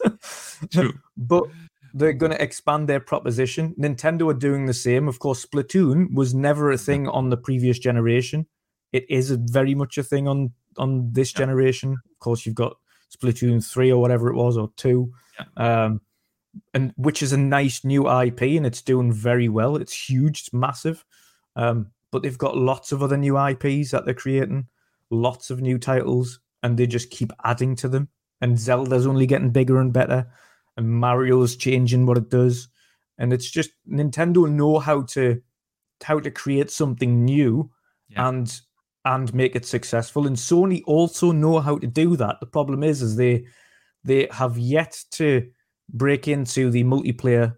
They have yet to break into the games as a service. And I think the issue with them is they're very hesitant to or at least concerned that, okay, what if we're not successful at these things? Yeah. And that's why they're really concerned about losing the advertising for Call of Duty. Call of Duty, because right now that's basically their big live service game, ongoing game. I agree there. I mean, they got the talent. They have like some of the best studios out there, and no other publisher. They've got all possibilities of making the next big first-person live-action shooter, but are they just concerned that what if it doesn't work out? Is that the issue? Exactly. What if? I mean, they have like they Bungie now. They own Bungie. That deal is actually already through. So they have a very robust studio there that has a lot of experience with these kind of games, and they have one of the most successful ongoing games with Destiny. Destiny is super successful. Has its fan base and its player base. But I totally agree with you in that regard. I think but in general, the problem with Sony really isn't their first party. We know because their first party is always successful. I think sometimes with their first party is they don't know when to capitalize on the fans asking for it. Now, of course, we've got certain games that we'd love to see come back again, but they're second-party games. So the likes of Rise, of course, we've said for years we want a Rise 2. We really want a Rise 2. Yeah. Obviously, we're still waiting on it, but it's never going to happen. But that's a second-party title. That's a game that was developed for Xbox from a second party. Yeah. They've got Days Gone, which sold 8 million copies, 10 million if you include PC and sales. They weren't happy with that.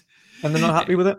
It's like, really? Like, that's like you're apparently only happy if it does 20 million. Now it's unrealistic. And if you have a look at their actual sales records, counter to popular belief, not every Sony exclusive does 20 million sales. It's about four of their titles have hit 20 million. Yeah. If you have a look, including series totals, that's a different story entirely. But if you're going to do series totals on Halo or Forza or Gears, you're going to get way past 20 million as well. So that's not the thing. It's singular titles. Singular titles, very few have hit that 20 million mark. So it's an unrealistic target. It's kind of like the Square Enix conversation. Every time they mention something's not successful, you're like, what? Like it's as successful as Final Fantasy. I don't understand what you're talking about. and there you see, that's the problem with Sony right now. It's really not their first party studios. Studios like Bend, I actually really like Days Gone, and Insomniac and all these studios. They are fantastic.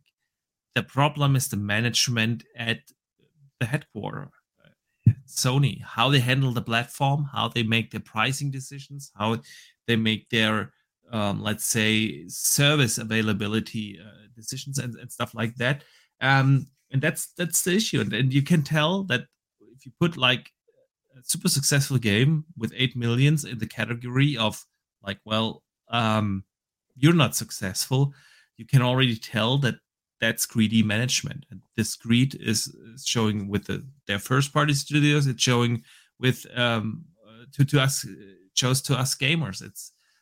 And that's the thing. I've seen an interesting question here in chat, Dutch. I want to discuss that briefly with you.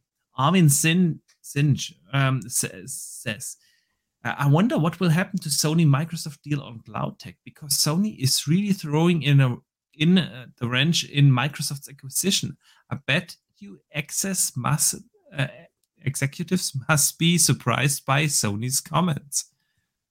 I don't think the cloud, because obviously they've got an Azure contract with Sony as well. I don't think they care. Like that's not going to put any hitches in that, because Microsoft want money.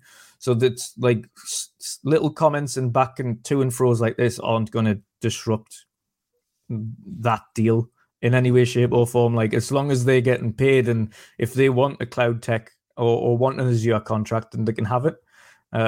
it certainly won't be Microsoft's most lucrative cloud contract that they've got out there.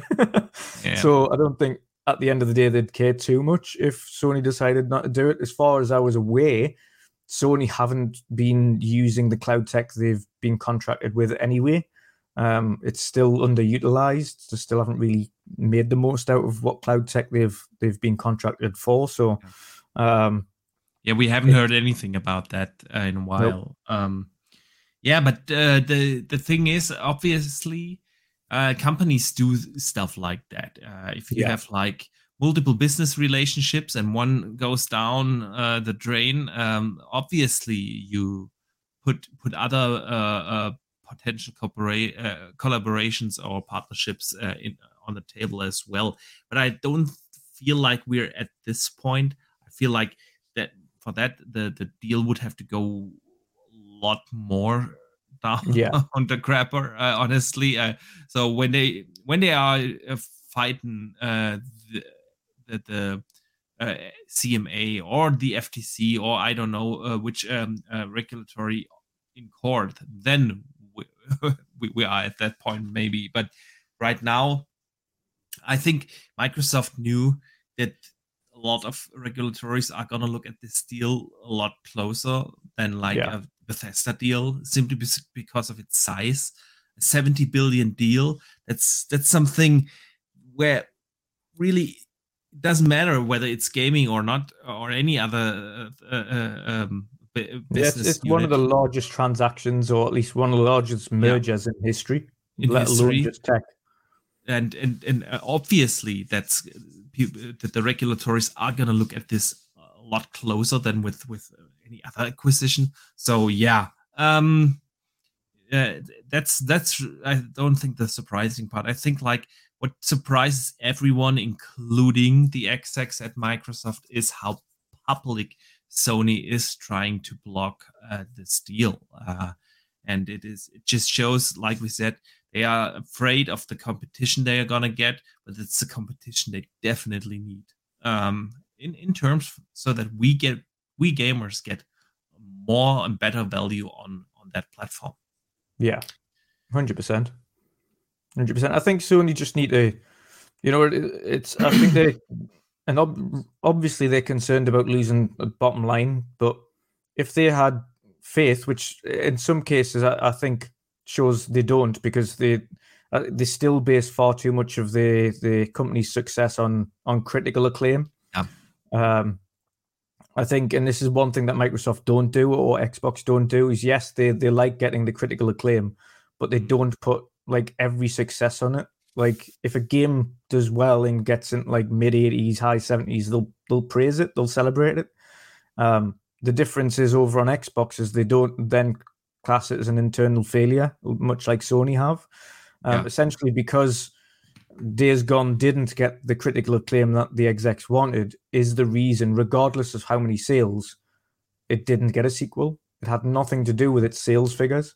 It was just because it was rated like 78 as opposed to like mid 80s, high 80s, like the rest of the Sony catalog.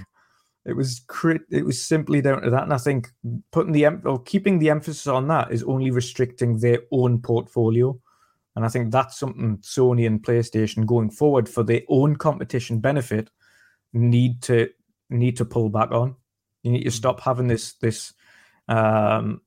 mega high ceiling for every game needs to achieve absolute market dominance and critical acclaim across the board in order to be classed as a success. Because then you're breeding the wrong attitude. You're breeding, in terms of developers, they know if their game doesn't hit a certain critical acclaim, they've got absolutely no chance of getting another contract through unless they're essentially told to develop something by Sony. And we know with Days Gone's developers, Sony Bend, they've essentially been giving a game to create for the next one, which is absurd. They wanted to make Days Gone 2. They pitched it and they were denied. So they were told to do another project. Developers shouldn't have that. And that is again, anti-competitive in my eyes. That is a form of competition in their own studios where they feel like they can't create what they want to create because they will not get the backing unless they've achieved this beyond like it's ridiculous to expect every studio you have under your portfolio to be critically acclaimed. Xbox don't have that. Let's face it.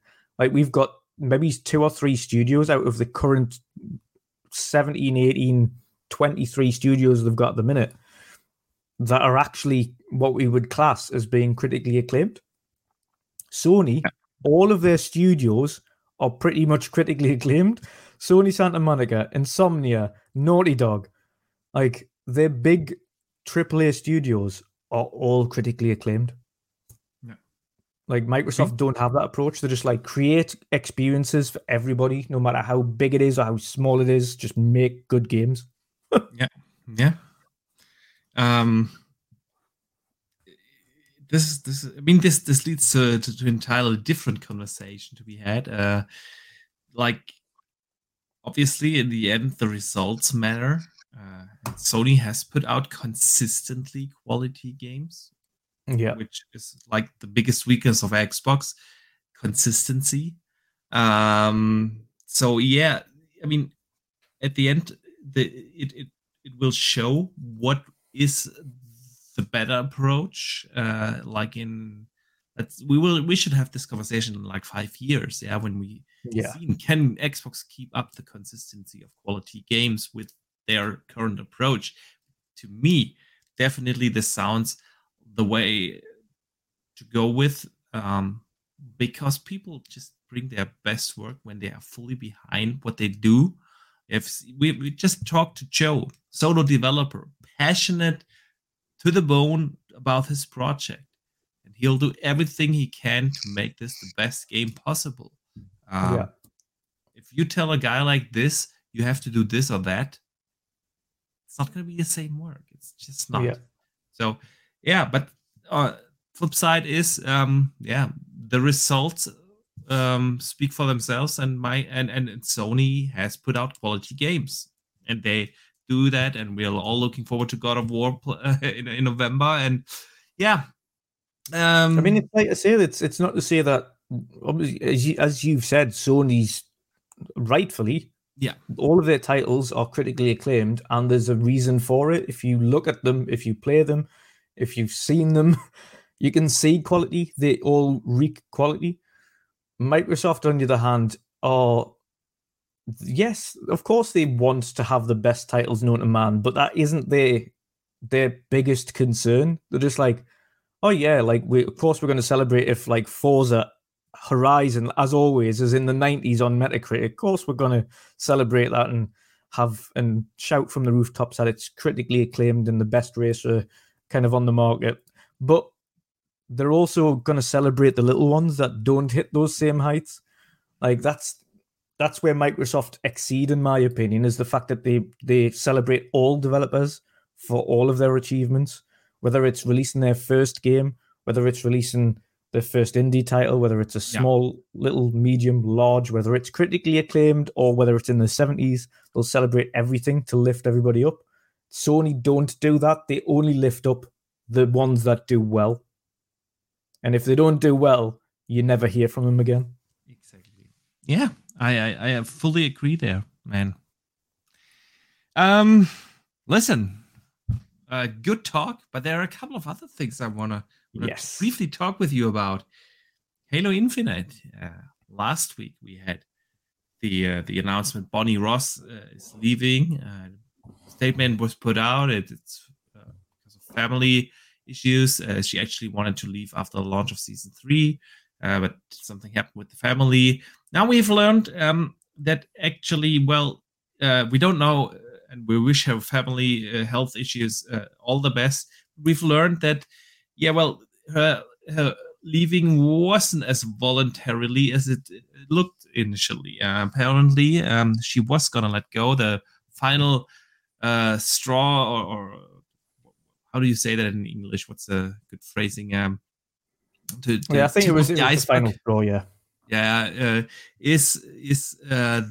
Was the delay of season 3, and also the head of the engine, the Slip Space engine, left 343. So obviously they're gonna do doing some restructuring there.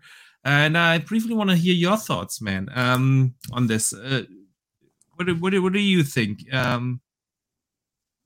Yeah. So overall, of course, I hope everybody in the Ross family is okay. Hope everything goes well for them. Of course, you never wish ill health on anybody, regardless of the situation, whether or not the game's going well or not. You don't wish ill health on anybody or their family.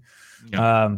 So fingers crossed, everything is okay, and that resolves soon, and health's back to normal sooner rather than later. But on a purely professional level, and people have to kind of disconnect the two for a moment. On a purely professional level, the game has not performed, and nor has it lived up to the rightful expectations of being the major franchise that started Xbox. At the end of the day, this is the poster game that actually started the entire company. If it wasn't for Halo in the first place, with Bungie coming to Xbox and getting that game launched with the console, Xbox wouldn't be where it was today. Absolutely. So to see the state of the game now, and we have to be frank, we're not saying the game plays terrible, because it doesn't. It is probably one of the best Halo from a gameplay perspective. It plays probably the best than any Halo has ever played, which is great. That's one achievement, but there is no content. There is zero. The problem is there is no. You can't launch a live service Halo game with zero content and then continuously delay the content, and then expect 2 maps in the first year for a live service and then 2 game. maps in the second.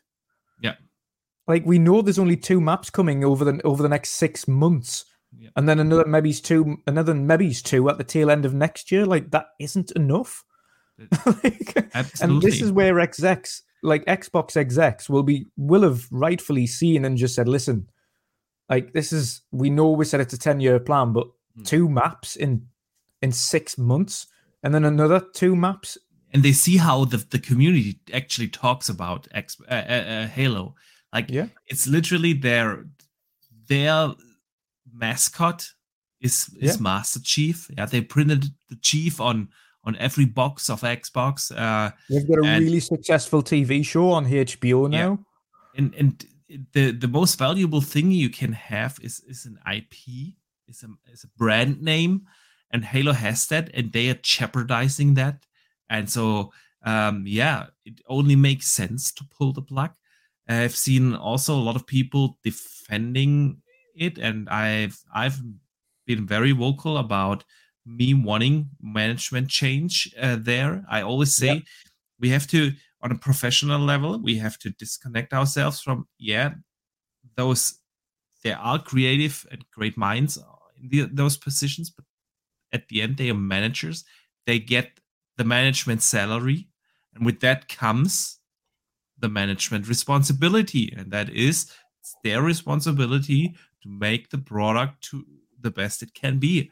And they obviously did not do that. And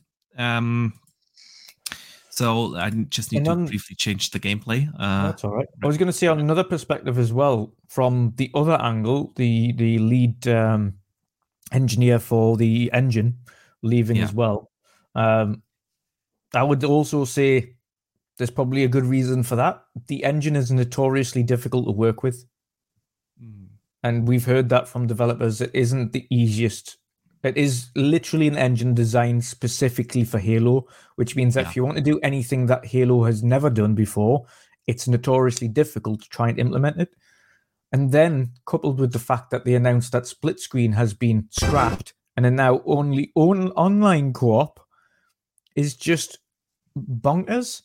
Like, the one thing Bonnie Ross said on stage is that, split screen, and she said that on stage, split screen has been a hallmark of our games from the start, and we want to ensure that is going to be going forward. Dude. And then you look at the Digital Foundry video, how well it actually runs right now, and they're just not releasing it. So honestly, I think we've touched on Halo many times. I want to say one thing. I was always surprised about them going out like, we have this 10-year plan for Halo Infinite. And it was like, dude, look at that game. I mean, just from a visual perspective, if we talk 10 years, we are talking like next generation. And I mean, Xbox Series 2, PlayStation 6, this kind of generation. That's when we talk about 10 years and not launch of that, but well into that. Yeah. And I was always of the thought this is not going to happen. We're not going to see Halo Infinite for 10 years. We will have eventually a Halo Infinite 2, just like we had with Destiny. That eventually just made a new game. And and now it looks to me like this is coming rather sooner than later. Eventually, they just probably gonna drop the live service approach and then just make a new one. The good news that came out the back of it was that they got Pierre Heinz over from the MCC team.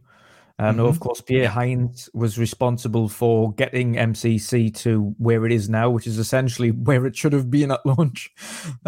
So if there's a guy that has got experience at resolving a problem that shouldn't have been there in the first place and making it great, which if you play MCC now, it has got an abundance of content. Yes. It runs flawlessly. It's a brilliant, true collection of thematic games. It wouldn't have been that state if it wasn't for Pierre Heinz and his direction. So my confidence in this getting restored has increased slightly now he's in charge, because he has experience on resolving content issues and performance issues. So fingers crossed that change. And of course, the one thing we did notice from Sarah Bond leaving, not Sarah Bond, Bonnie Ross. I keep getting the wrong way around. Sarah Bond's still fine. She's good. No, Bonnie Ross leaving was that her role was split into 3 roles upon her leaving, which is the only thing that I would say shows how much I don't know whether or not it was voluntarily or involuntarily, how many roles she'd taken on. But upon her leaving, there were 3 roles essentially split off to. So you've got head of marketing, head of this guy, and then of course studio head, which is Pierre Heinz. So hopefully that leads into something getting done sooner rather than later. I said this the other month when they started unveiling Forge, and I said it again, but Forge looks like it could be the temporary savior for that game if they act on it correctly until the content starts coming. And I say act on it correctly because if you have a look at the maps that the Forge creators have said, have created, which are essentially all of the historical Halo maps in the new engine, which is phenomenal. That's exactly what people wanted. So they've created these from scratch and they're ready to go. The Halo Infinite team have said we're going to put these into regular cycle, not just into Thingamby. So if they're going to do that, that could resolve a temporary content issue until actual content comes out with new maps. But they have to act on it correctly. And that is the key thing. It's a good question. I feel like this is only going to be really temporarily spike player numbers. Like, 100%. I mean, you will have a couple of diehard Halo fans go in once it launches and play a couple of rounds, and it's going to be awesome, no doubt. But then to keep them in there and keep them engaged with the game when in parallel you have all the madness of 2023 coming at you. I just don't see it. And so I wonder if they're going to take the high road and say, okay, Halo Infinite, our 10-year live service game, it wasn't it. Let's go back to the drawing board and we see you guys in 4 to 5 years. We're going to come out with the next Halo. That's when we get it right. And I feel like I would prefer that approach rather than them investing more and more and more resources trying to fix whatever is going wrong over there right now. Just take the time, go back to the drawing board, restructure the studio, and then be. Well, it's not. I was going to say it's not only that as well. If you have like as an online shooter that is meant to be live service. If you've had a look at the store, and of course it's built on microtransactions, you've got to think about that. Even from a cosmetic perspective, the store is absolutely empty. And they keep asking people, "Oh, what would you like to see on the storefront?" I'm like, I'd like to see any content on the storefront. There is no skins. There is nothing. Like they put like a skin in one skin every couple of days, but they don't have like an actual catalog of things you can go in and purchase. And it is crazy, man. It's wild crazy. For a shooter like that. You have a look at Call of Duty, you have a look at Apex, you have a look at any shooter, and they've got reams upon reams of exactly. There are enough blueprints out there where you can look how you do a live service game in 2022. We've said it before about Sea of Thieves. Look at all of the content. Yeah, and they could have learned from that for the launch. But man, I didn't want to spend that much time actually on it because I got a couple of other things before we move to the community questions. Yes. And one is being Splinter Cell. We had some Splinter Cell news today. Yeah. So I have, honestly, I'm not sure how to feel about this. So for those who haven't heard it, we all know the Splinter Cell, the first one is gonna get a remake from Ubisoft, and we haven't really seen much of the game. But today we learned that the game will update the game story for modern audience. So the upcoming Splinter Cell remake will include a rewritten story in order to appeal to a new generation of players. That's what Ubisoft announced. Man, what do you think? I'm not sure if any remake has ever done something like that. I know you could bring up Final Fantasy VII.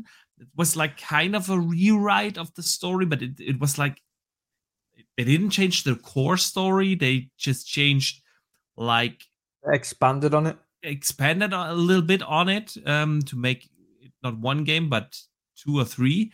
But it's really not rewritten per se. Yeah. So I'm not sure if this has ever been done. It now sounds more like a reboot than a remake. Exactly.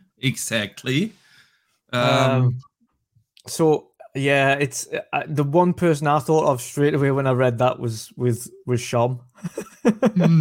That's a good one. He's like, please don't mess it up. Please don't mess it up. Please don't mess it up. And now I'm reading it and I'm thinking, oh no, don't rewrite it. Just leave the story and just remake the game, but leave the story alone.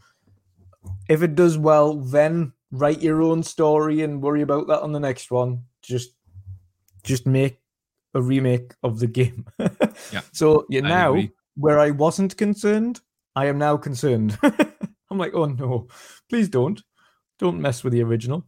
Right there with you. It's.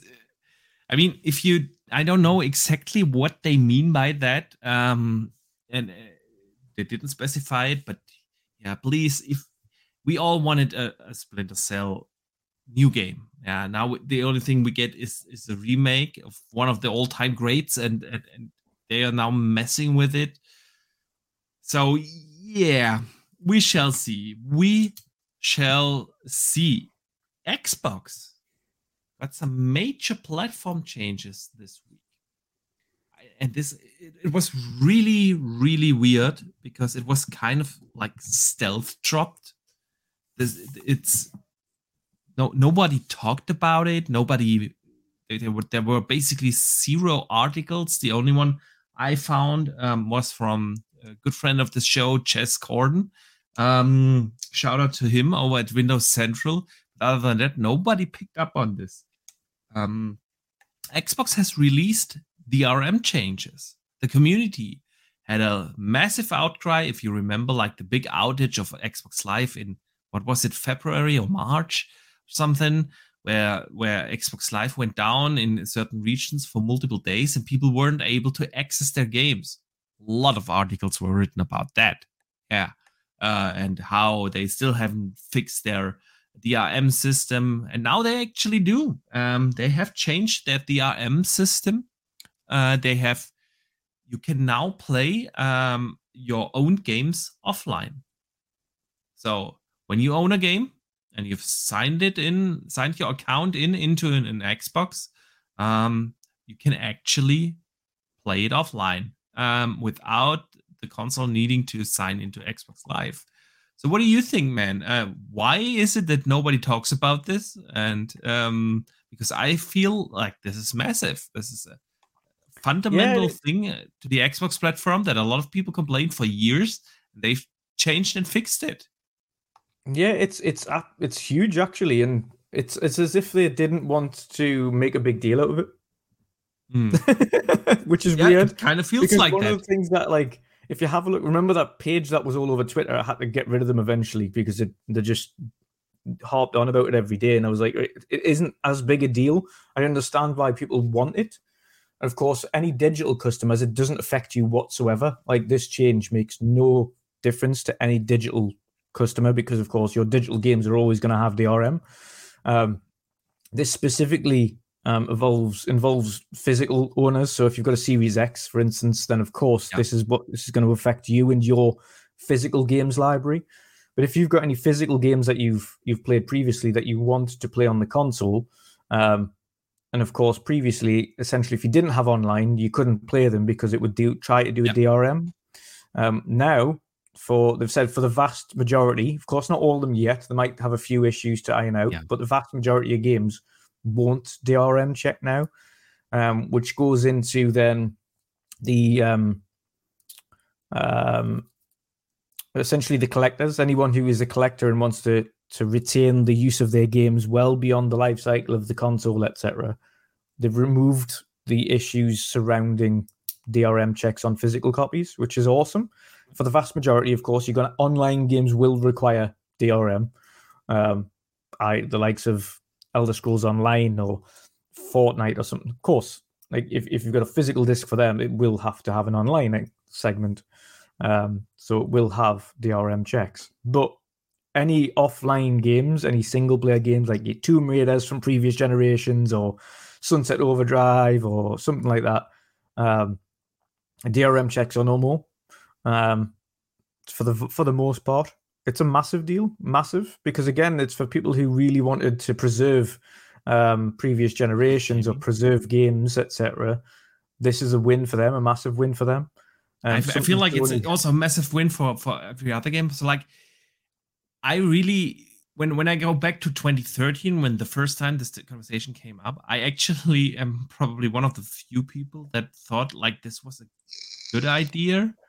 Yeah. It just wasn't the time yet, because if you look like 6-7 years later, we have actually everything that they announced with the Xbox One, the original plans in terms of digital distribution and stuff, just without the TV stuff. But I have no problem with my devices being online all the time. Every device, my device is online all the time. But the thing is, these outages, these service outages, is really the thing to consider here. And I was affected by this as well, and it really sucked. I couldn't play certain games for like 2 days. I own them. I paid money for them, and gaming is my recreational activity of choice. Yeah. So it just sucks when you can't play it just because Xbox Live is offline. So yeah, I feel like this is a big deal, and I know others have even more issues where they have unstable internet availability, where Xbox Live doesn't run as stable as it does here in Germany. So yeah, and even the little things you've got to think of as well, like if someone's moving house, for instance, and the network's not going to be on for a week or something. Exactly. I've had that problem. I changed internet providers, and I was offline in my house for a month. All I had was mobile. I could not imagine that. Yeah, it was like 3-4 years ago, and all I had was mobile, so you could do the hotspots, but at that time we had hard data limits here in Germany. Like I think I don't remember exactly, but like 2 gigs or so a month of data. So screw that, you weren't able to game or update or do anything on the console, honestly. So no, it's a good thing. I applaud Microsoft for changing that, listening and taking the feedback. I just wonder why no one talks about it. It's just so weird. It's weird. It's like such a yeah, we'll remove DRM. Yeah. They're like really not making a big deal out of it. It's just as if it's just another update. It's a big update, but I think they're not taking the plaudits on it. But at the same time, I think they also don't. And you've got to think from devil's advocate as well. They don't want to make a big deal out of it because people will be like, well, you should have done this ages ago anyway. So I think that maybe he's playing devil's advocate and just went, just release it. Not make a big deal out of it, even though we know it's a big thing. Because people, if we do shout about it from the rooftops, people are going to say, well, you should have done that in the first place. Yeah. So that could be. That could be. Yeah, man. Good stuff here. A couple of other things happened in gaming. I think, but we are already 2 hours into the show, so I want to just briefly touch upon the GeForce RTX 40 series was announced this week. And I know most of the people here in chat are probably console gamers. So am I. I'm mainly a console gamer. But it's still interesting to look at what is happening in technology and what's going on PC. And some obviously play also on PC. So I also want to discuss it here. So did you have a chance to look at the series card, 40 cards? I did, I did. And I've ranted about it, and I will continue to rant about these things till the cows come home. I feel the card iterations now are at a stage where they need to be pushing them out further between their releases. And even Joe, I think it was, I don't know whether or not this was on the show before it, but I think it was before it in the green room, he mentioned the Series 40 cards, and he said exactly what I've been saying. Developers are not getting the most out of the current cards, let alone the new cards. They're not even close to reaching the potential on the 30 series yet. To release these now, which are 2 to 4 times better than the previous ones, yes, that's great. Fantastic that it's 2 to 4 times better and more powerful. But if we're not using the cards that we've already got to their potential, what's the point? And it's a good point to be had. I mean, I'm never pro holding technology back. When the technology is available, bring it out. That's what's pushing technology forwards. I like that, but I get your point. I mean, games are developed. What we have to think of as well, specifically if you have a look at the way both AMD and Nvidia cards have been on release of just this console generation as well, is that some of the tools for these cards have not been available at launch, and they've been months later. So why don't they take a step back, get all of the tools, all of the additional things like FSR2 and DLSS2 and all of these fancy other tools and equipment you can use these cards absolutely ready. So then when they do launch, everything is good to go and they don't have this massive delay. To be fair, Nvidia didn't have the same issues like AMD had. I feel like the tool thing was mainly an AMD thing. Nvidia, they launched with the 30 series DLSS2, and it ran day one with great support of games. And so I feel like then you have a look at the likes of ray tracing, etc., which took several iterations to get ready. True. And that's the thing. That is a perfect example for market adoption. I mean, if we look, that still like 80% plus of the Steam players play on real small laptops, no GeForce RTX cards. So there's really not that long ago, the vast majority of Steam users were still on 1060s or lower. Yes, exactly. And so to me, it's not really surprising that technologies like ray tracing and take so long to adopt and optimize. Like we always say, like ray tracing is so expensive in terms of computational resources right now. Yes, it is, because it is a niche technology. Yeah, and that's actually why I was so excited when the current gen consoles launched, because with that, hardware that is capable of supporting hardware accelerated ray tracing is now a mass consumer product that will grant developers bigger budgets to develop these kind of algorithms and stuff and optimize them. So I feel like that's the thing here with ray tracing getting now to a point where it's more or less standard, and I feel like that we will see a lot more of ray tracing and its capabilities. Forza Motorsport is a great example at 60 FPS ray tracing in game on track.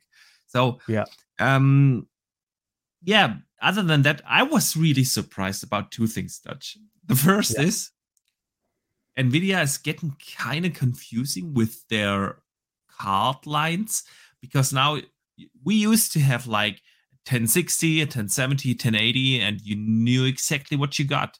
Now we have multiple versions of the 4080, with one with 12 gigabytes, one with 16 gigabytes, and we have the version with the 16 gigabytes, but with a slower, a smaller bandwidth, and so on.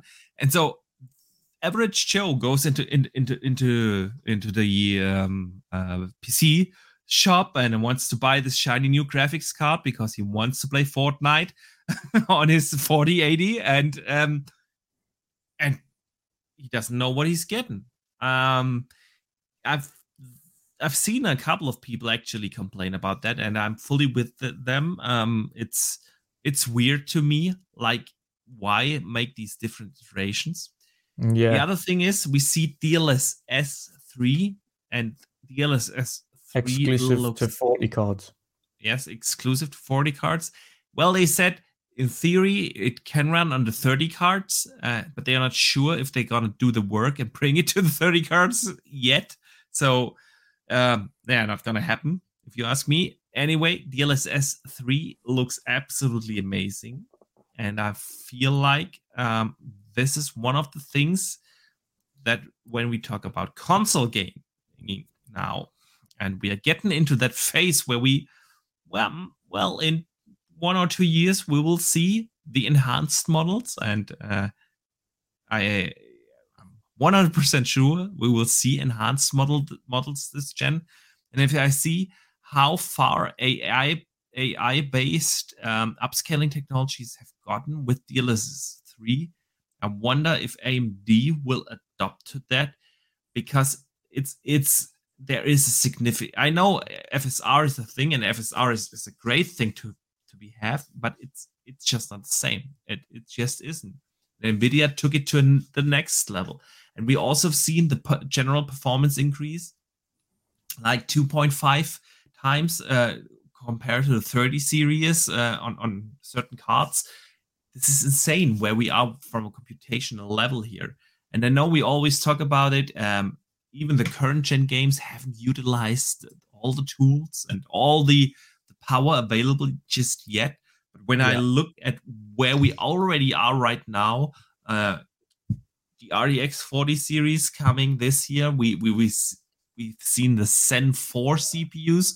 Yeah, just to a reminder, we have Zen 2 CPUs in our consoles are coming this year, and their performance it's insane.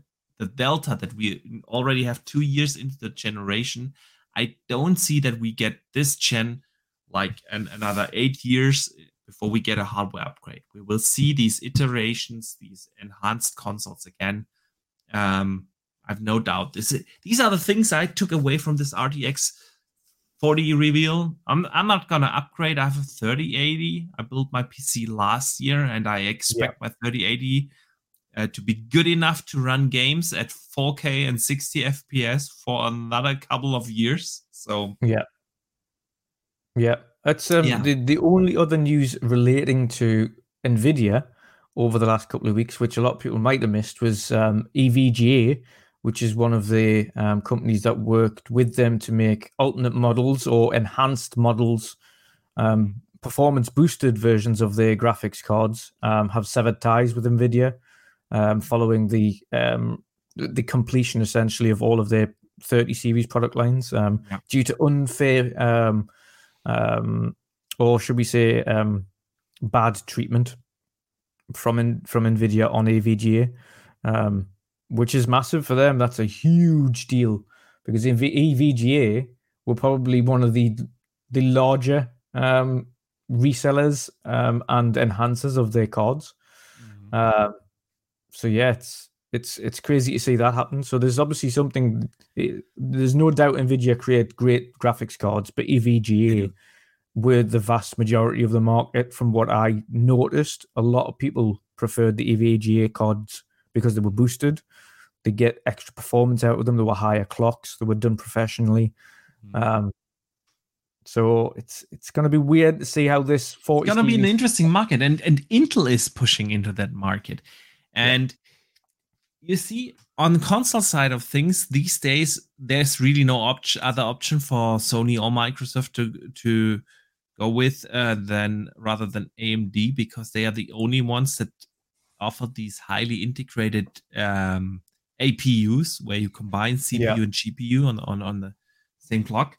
The thing is, I know Nintendo did it differently. And see where it's gotten us in terms of hardware power. There's at the moment really no other option because NVIDIA does not offer CPUs. You can't get an APU from like you can from AMD. Now, with Intel pushing heavily into the GPU market, I know they have had these like onboard GPUs for years now. They've announced their state-of-the-art GPU line. They've shown XeSS, which is their version of DLSS, and it is magnificent. It's a similar technology. It's also using dedicated tensor cores. They just call it differently. But it's the same technology. They use tensors to hardware accelerate the AI that is used for the upscaling. So they are pushing into the competitive market with the RTX series of NVIDIA, and they have the CPUs. So I truly wonder if Sony or Microsoft are currently heavily looking into this. Is there an option to get like a shift from AMD towards Intel, an Intel-based GPU and APU, in order to get actually the technology of hardware accelerated AI upscaling? We shall see. But that's something that is stuck in my mind. Like we have now at least the potential to have competition on the APU side of things. Yeah. Well, okay. Time will tell. We shall see. Time will tell. And I would be surprised if we didn't hear anything about enhanced consoles by the end of next year, honestly. Yeah, definitely. So, we shall see. All right. But man, a little over 2 hours already, and I want to read quickly a couple of community questions. Yeah.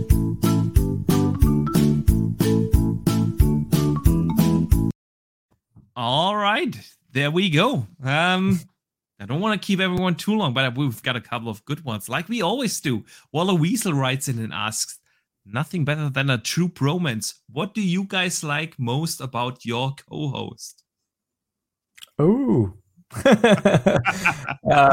we're pretty much both on the same wavelength. We're very not only technically minded, but we do a lot of research, have a lot of in-depth discussions.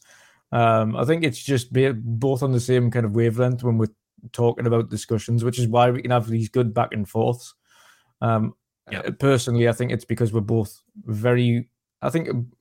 like to educate ourselves correctly on everything we speak about and be able to have educated discussions. So I think that's the best thing I think about having Bocky as a co-host, is I know I'm going to have the same level discussion. Yeah, true. That's definitely something. I mean, I have to say I can always rely on Dutch. He's not just for coming here, but like I got a question, I got something I can always ask him. We've just became good friends over the years now, and I can always rely to get his honest opinion. I know when I get his opinion, I get what he truly thinks. You don't get that always when you work with other creators. Sometimes you have the feeling like, okay, you attend to your audience, and I don't get that feeling from Dutch. So yeah, he's an honest guy, someone very reliable, and I just love talking to him, and so I'm truly honored to have him as a co-host here. Yeah, good question, Waller Weasel.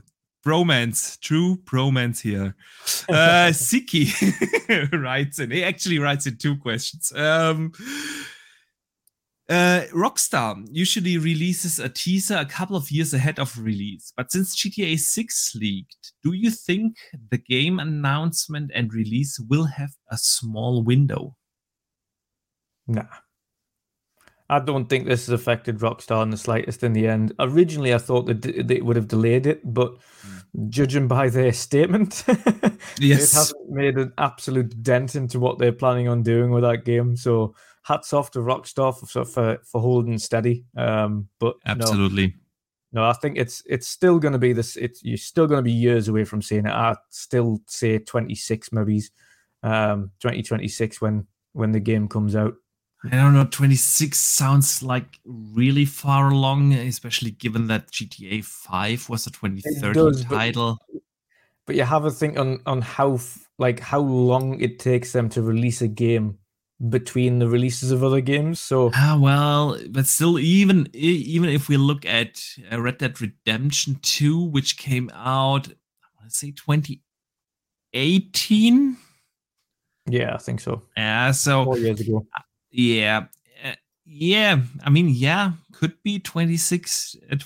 I feel like we are more talking here 24, 25 in that region. But yeah, it's still pretty far along.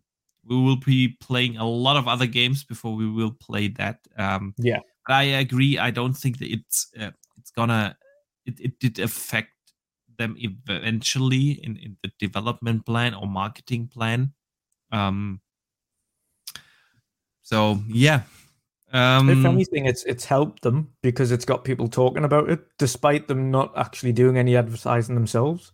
Oh yeah. Yes, it leaked, but it gave a lot of people were like, "Oh, it's definitely set in Vice City now," so everyone knows it's set in Vice City, so they're hyped that it's in Vice City again.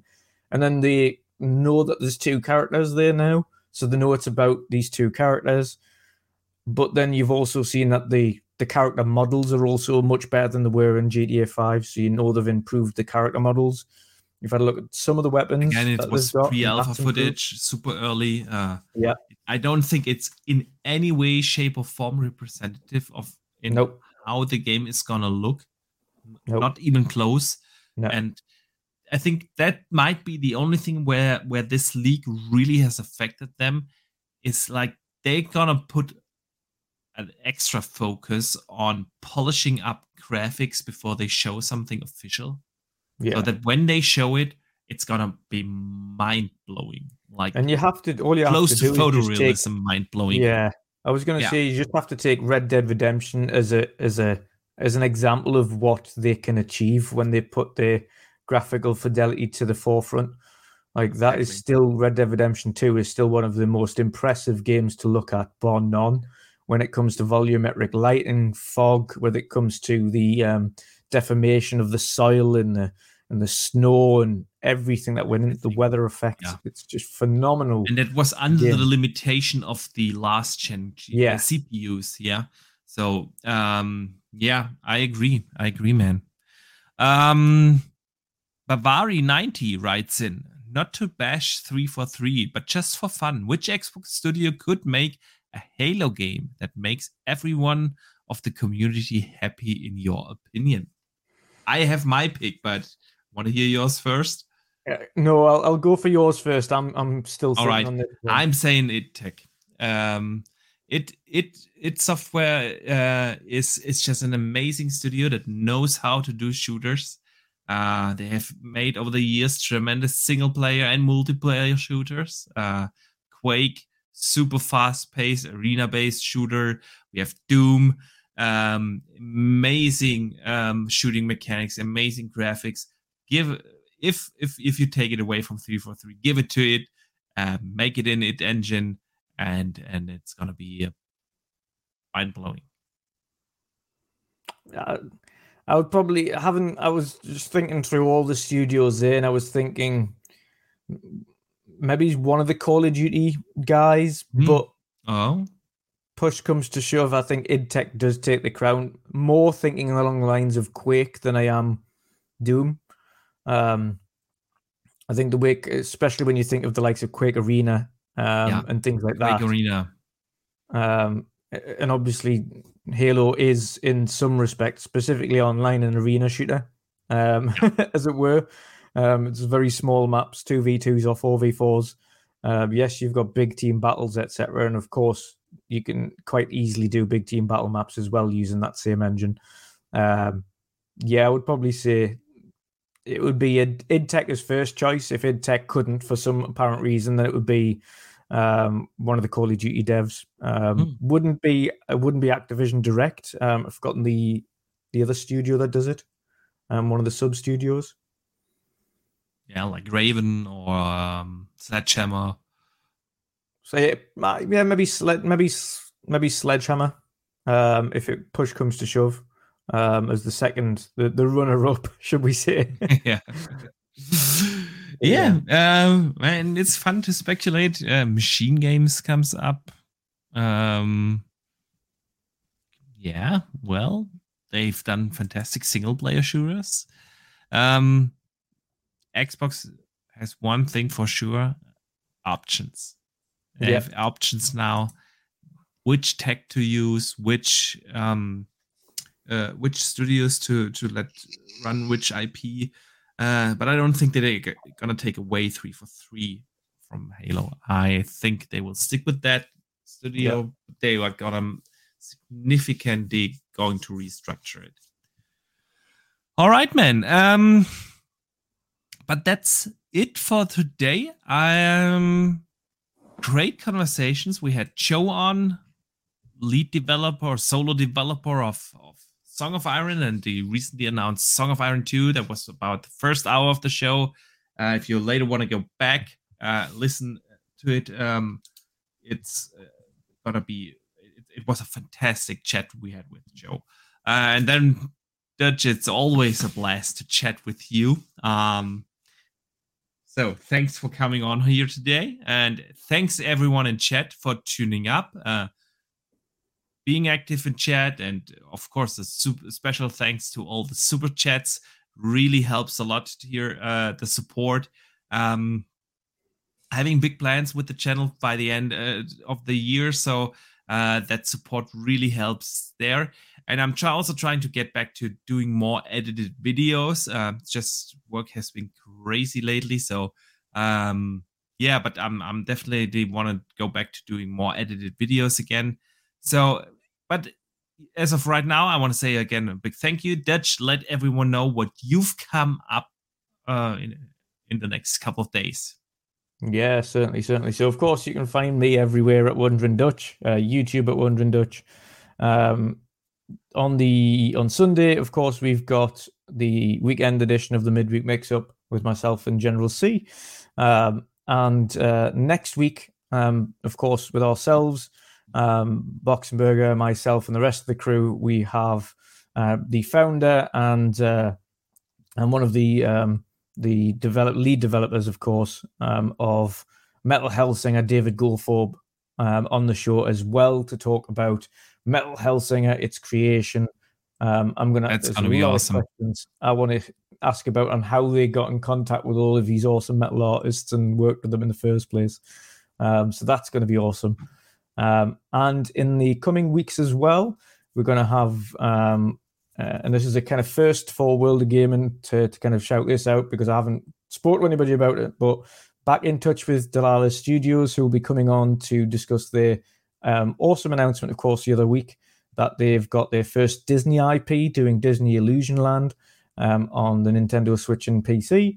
Of course, discussing that and what that means for them. Of course, Delilah infamously We're one of the studios that, of course, brought back the Battletoads IP out of its depths.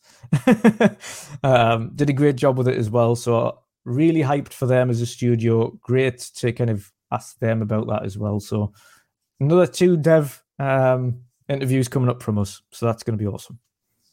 Absolutely. And in case someone doesn't follow you, just click in the description. You can find the link to the YouTube channel, Twitter, and so on. Everything there. Same goes, of course, again for Song of Iron. It's all there at your convenience. Guys, I want to say again a big thank you for tuning in here today. I had a blast. It was a fantastic show. And I see you guys next week. And don't forget to game on.